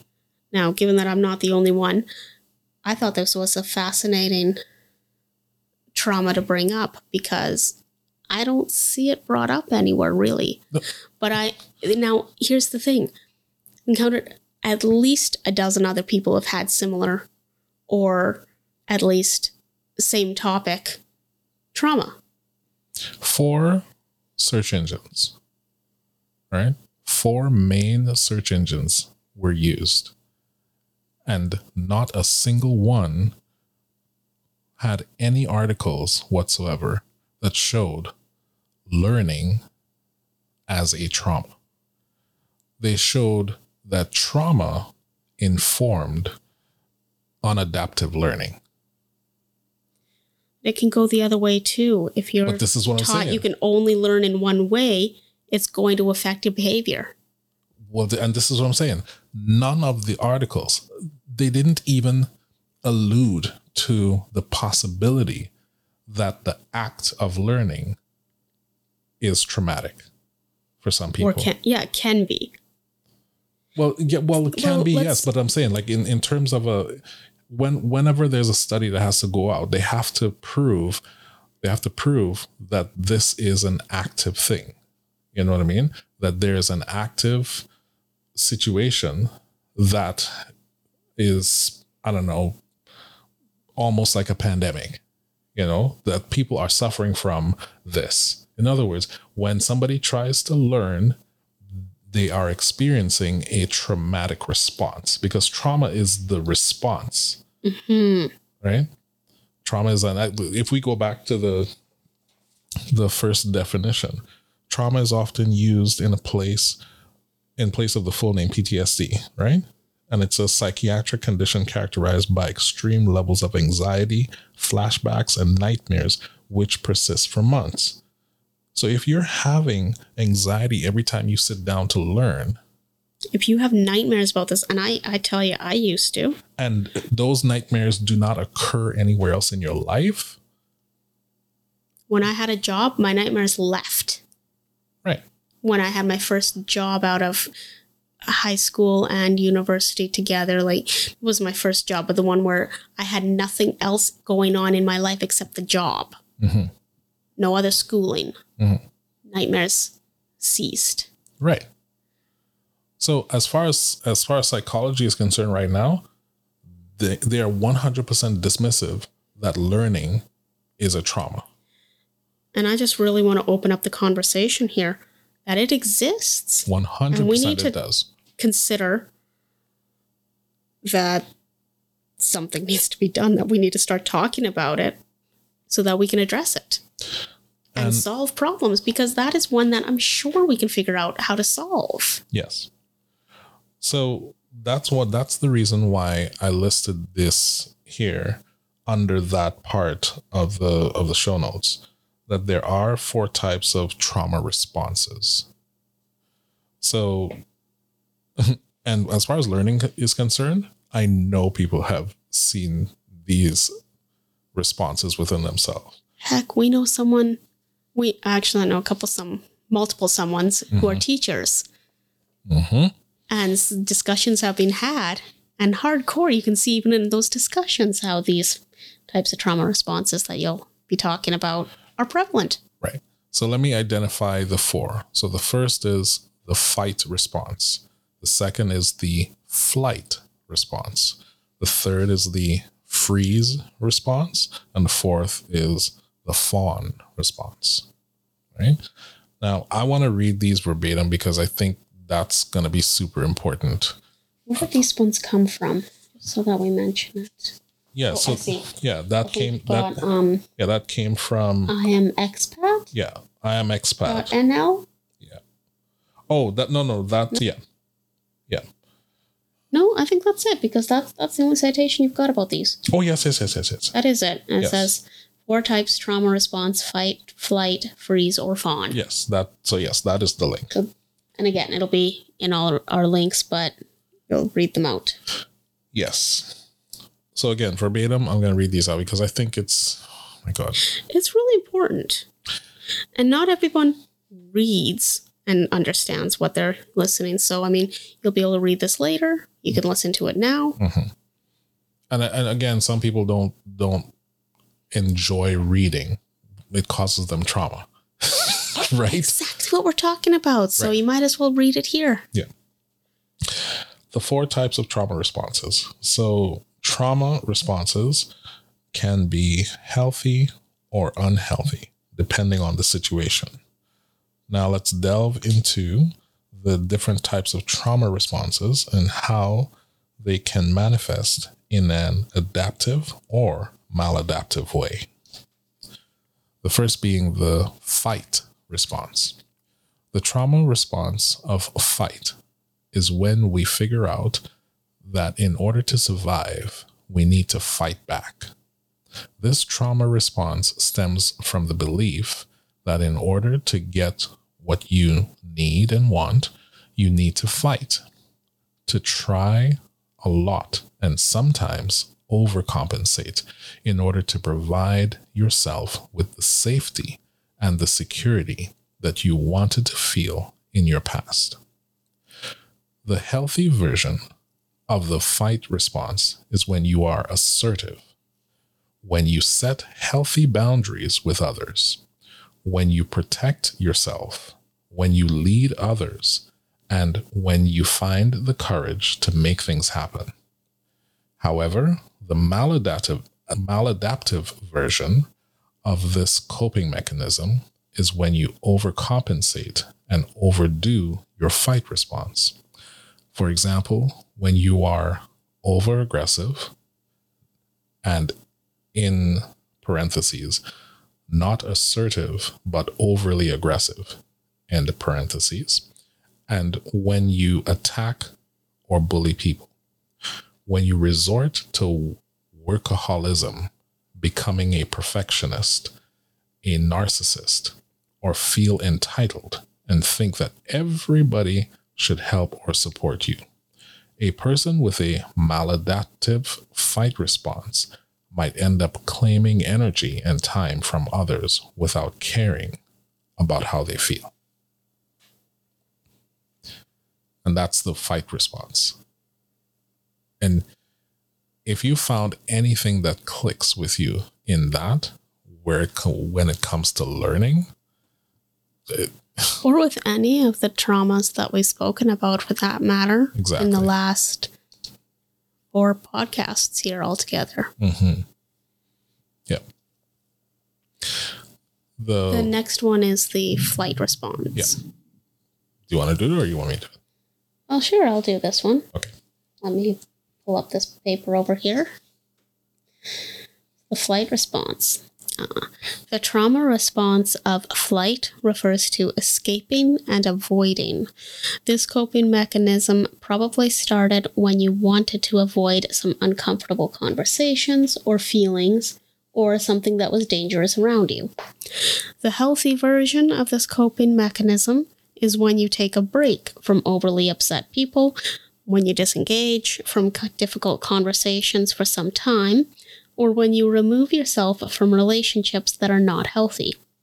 In contrast, the unhealthy version of the flight response is when you escape your responsibilities, when you seek solace in alcohol, when you turn to drugs, or when you avoid stepping out of your comfort zone because of fear. Very, very powerful stuff. I've experienced both of those. The fight and the flight. I think that's something really good to note, is that you can experience any one of these four at different times. There's usually just one that you're more prone to. Mm-hmm. Like one that I've certainly had all of these occur before as well. I just know very specifically which one I'm prone to. Right. Which is coming up next. Oh, okay. There we go. So the freeze response. The third coping mechanism is to freeze. The freeze response is when we stop, we stand still, and we don't do anything. We don't move forward. We don't move backward, and we don't move forward. The freeze response is where we numb our feelings and our needs. The healthy version of the freeze response is mindfulness. In the freeze response, we don't do anything. We stay still and we remain in the present moment. And this mindful state can be quite beneficial. Sometimes we are busy going back and forth, thinking about the future or the past, but practicing mindfulness is a healthy way to stay in the present moment and admire what is happening right now for a specific amount of time. The unhealthy version of the freeze response is when we dissociate, when we detach ourselves from whatever is happening around us. We might be too stressed and we completely switch off. We reject any stimuli and we don't allow any experiences to get into our bodies. We might be with other people, but we don't listen to them. We don't engage emotionally with others, and we isolate ourselves. We might numb ourselves in front of the TV as we just want time to pass by. We don't want to think or fail. We are completely overwhelmed, so we suppress our feelings and whatever is happening inside of us. That's me right there. Yeah. It's definitely one that you struggle with. Now, I know you're not a fawn response, which is the next one, so I'm curious, which one were you out of? You're probably fight. I have always been fight and flight. Those are the two that I've always been prone to, yeah. So I was kind of debating between the two. I was like, I see a lot of the fight, but then, mind you, you're calm enough that maybe it's just the flight, the done. Yeah, I don't. I'm done with this. Very not serving. I'm done. Very much in my early years of developing this whole contextual system of mine, I always clipped wings.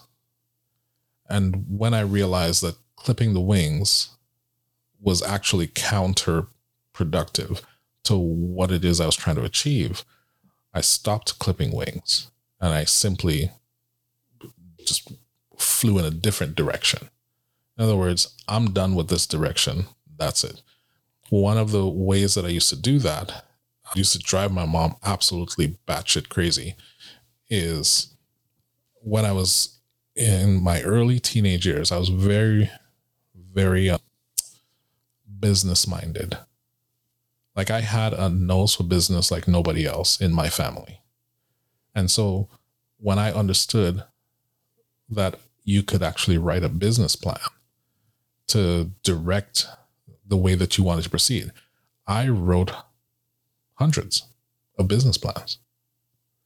And I kid you not, as a teenager, I wrote hundreds of business plans.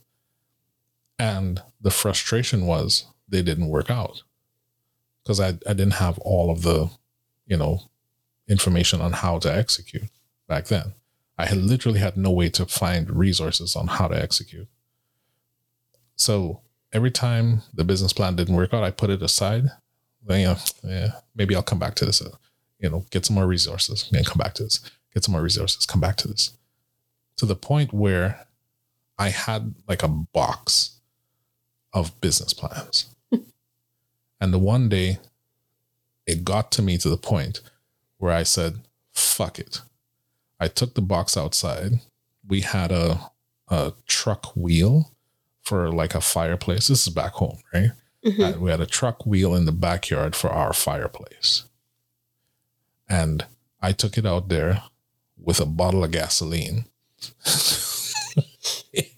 And I started this fire.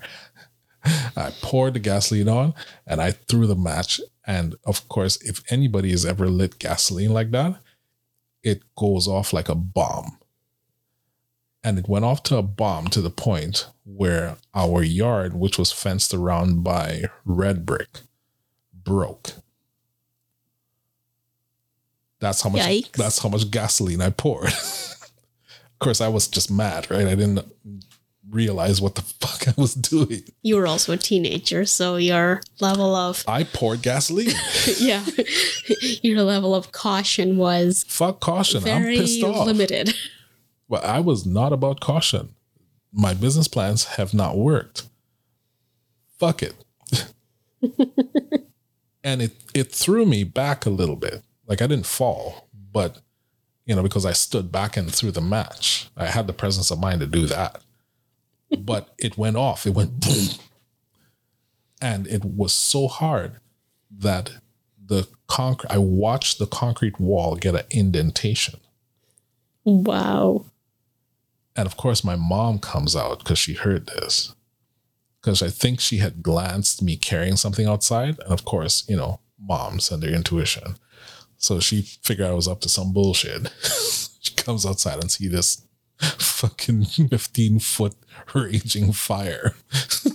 She's black mom. Just that's all I gotta say. Black mom. She went full fucking black mom on my ass. And I didn't care. I really didn't. Like, no matter what, like, it didn't matter what punishment she would have given me in that moment. I did not fucking care because I just took care of the thing that caused me trauma.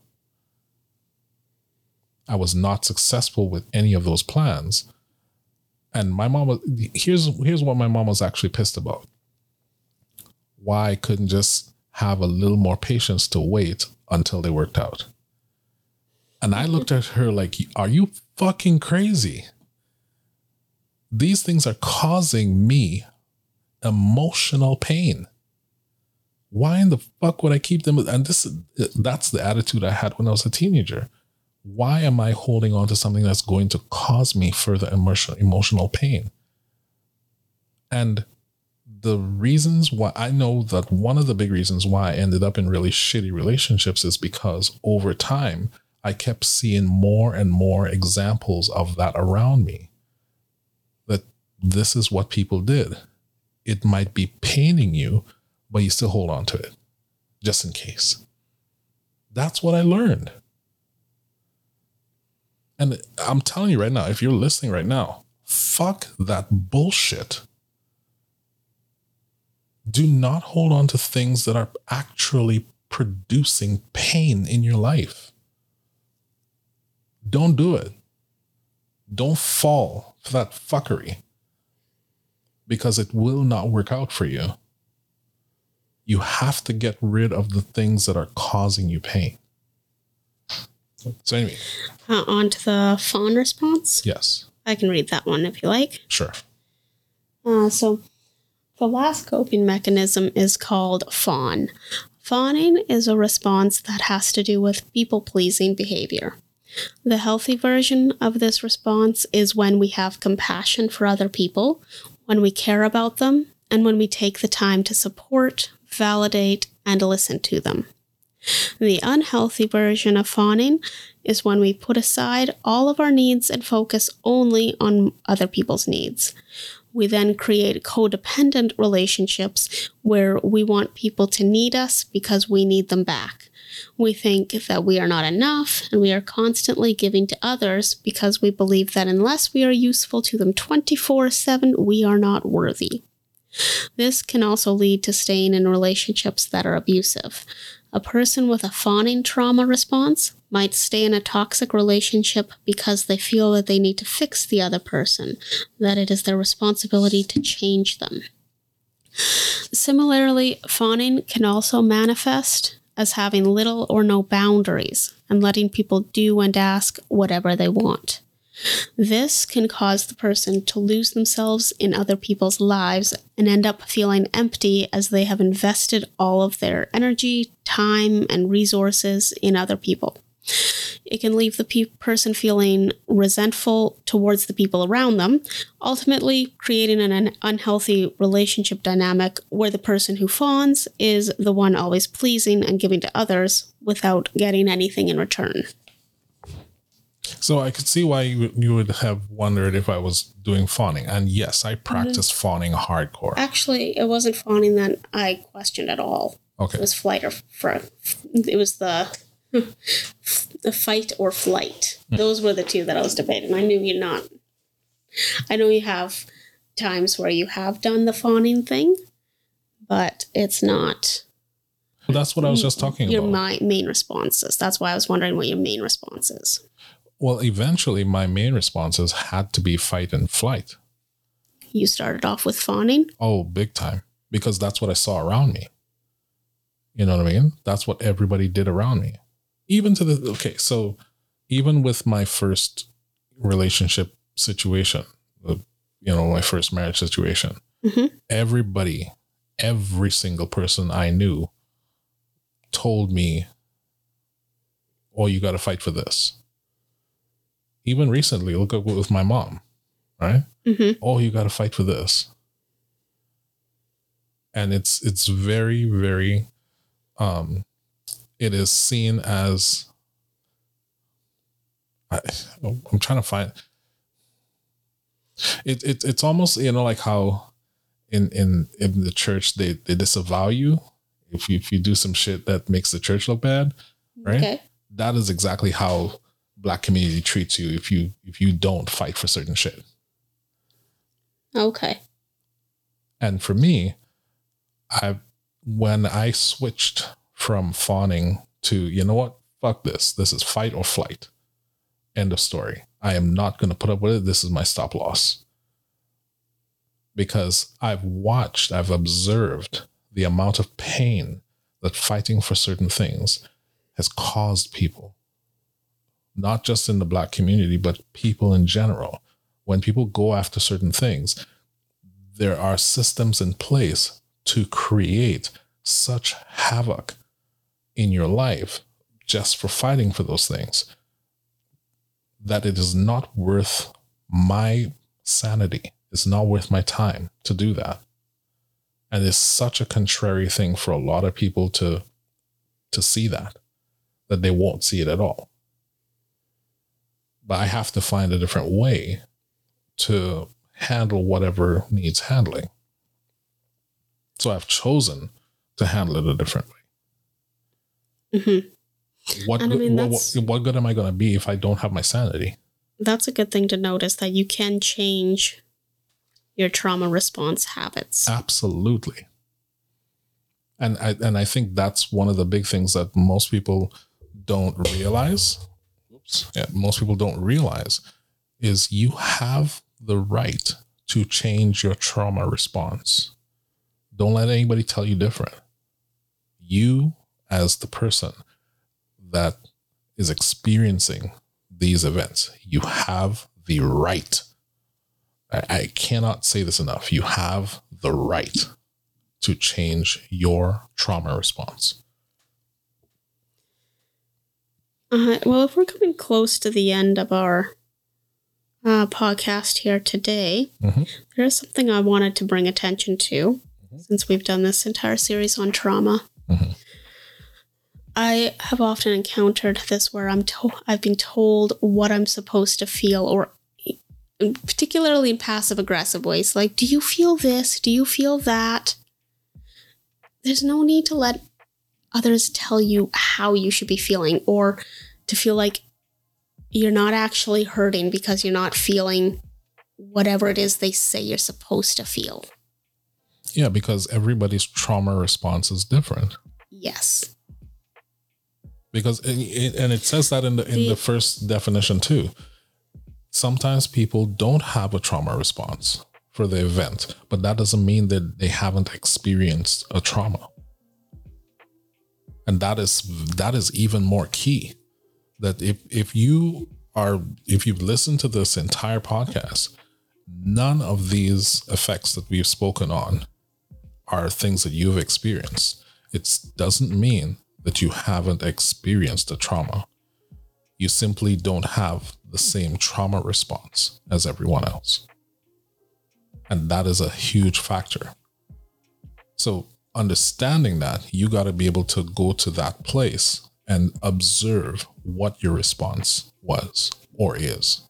I was going to say, when it comes to solving the trauma in your life and how it's affected you, I think a couple of the key things that we've encountered are to simply be able to observe what has happened and your response to it. If there's any fault per se, whether it's something you would have been able to prevent or not, just simply take stock of that in an observation type of way. And then from there, learning to trust yourself alongside with gaining any new skills that you may need to gain to make different choices and habits. Yeah, don't look for blame or take blame is how I would put it. Just as a universally balanced thing. Yeah. When we're talking about an emotional state and a healing state, don't take that as anything other than a simple observation. Yeah. Any of those blame games. Yeah. Because you can get lost in those really easily. There may not be fault, but there are definitely faulty situations. Right? And this is kind of what I was trying to bring to the forefront earlier. So I don't think it was coming across especially the way you meant it to at first. But as we talked it out, I kind of found the words for that. Like, it's not there are faulty situations. And if you remove the blame aspect, it gives you that clear path to be observant. Like what you're talking about. Yep. Did you have any last bits? Well, we made it to the end of season 2. A little bit later than we expected, but hey, we still made it to the end of season 2. We're still hanging in there. Yeah. And life hasn't stopped us yet. To give it a good try this summer. Life could try that shit. Fuck that. we at boss levels, bitch. All right. Well, we will be back with another season. Yes. And we've had some interesting times here over this trauma bit. Hopefully everyone has learned something, or at least had some new perspectives. And we'll see everybody next season. Yeah. I'll still probably put some bonus episodes in between. So, keep your eyes peeled for notifications on that. And then we'll let you know when season 3 is about to start. We have some really, really cool ideas setting up for season 3, which we are not going to tell you right now. Just know that it's going to be pretty exciting. Things are in the works. Yes. Very, very exciting stuff. All right. Looking forward to seeing everybody next time. Hearing everybody. Talking to everybody. Something along that line. We out.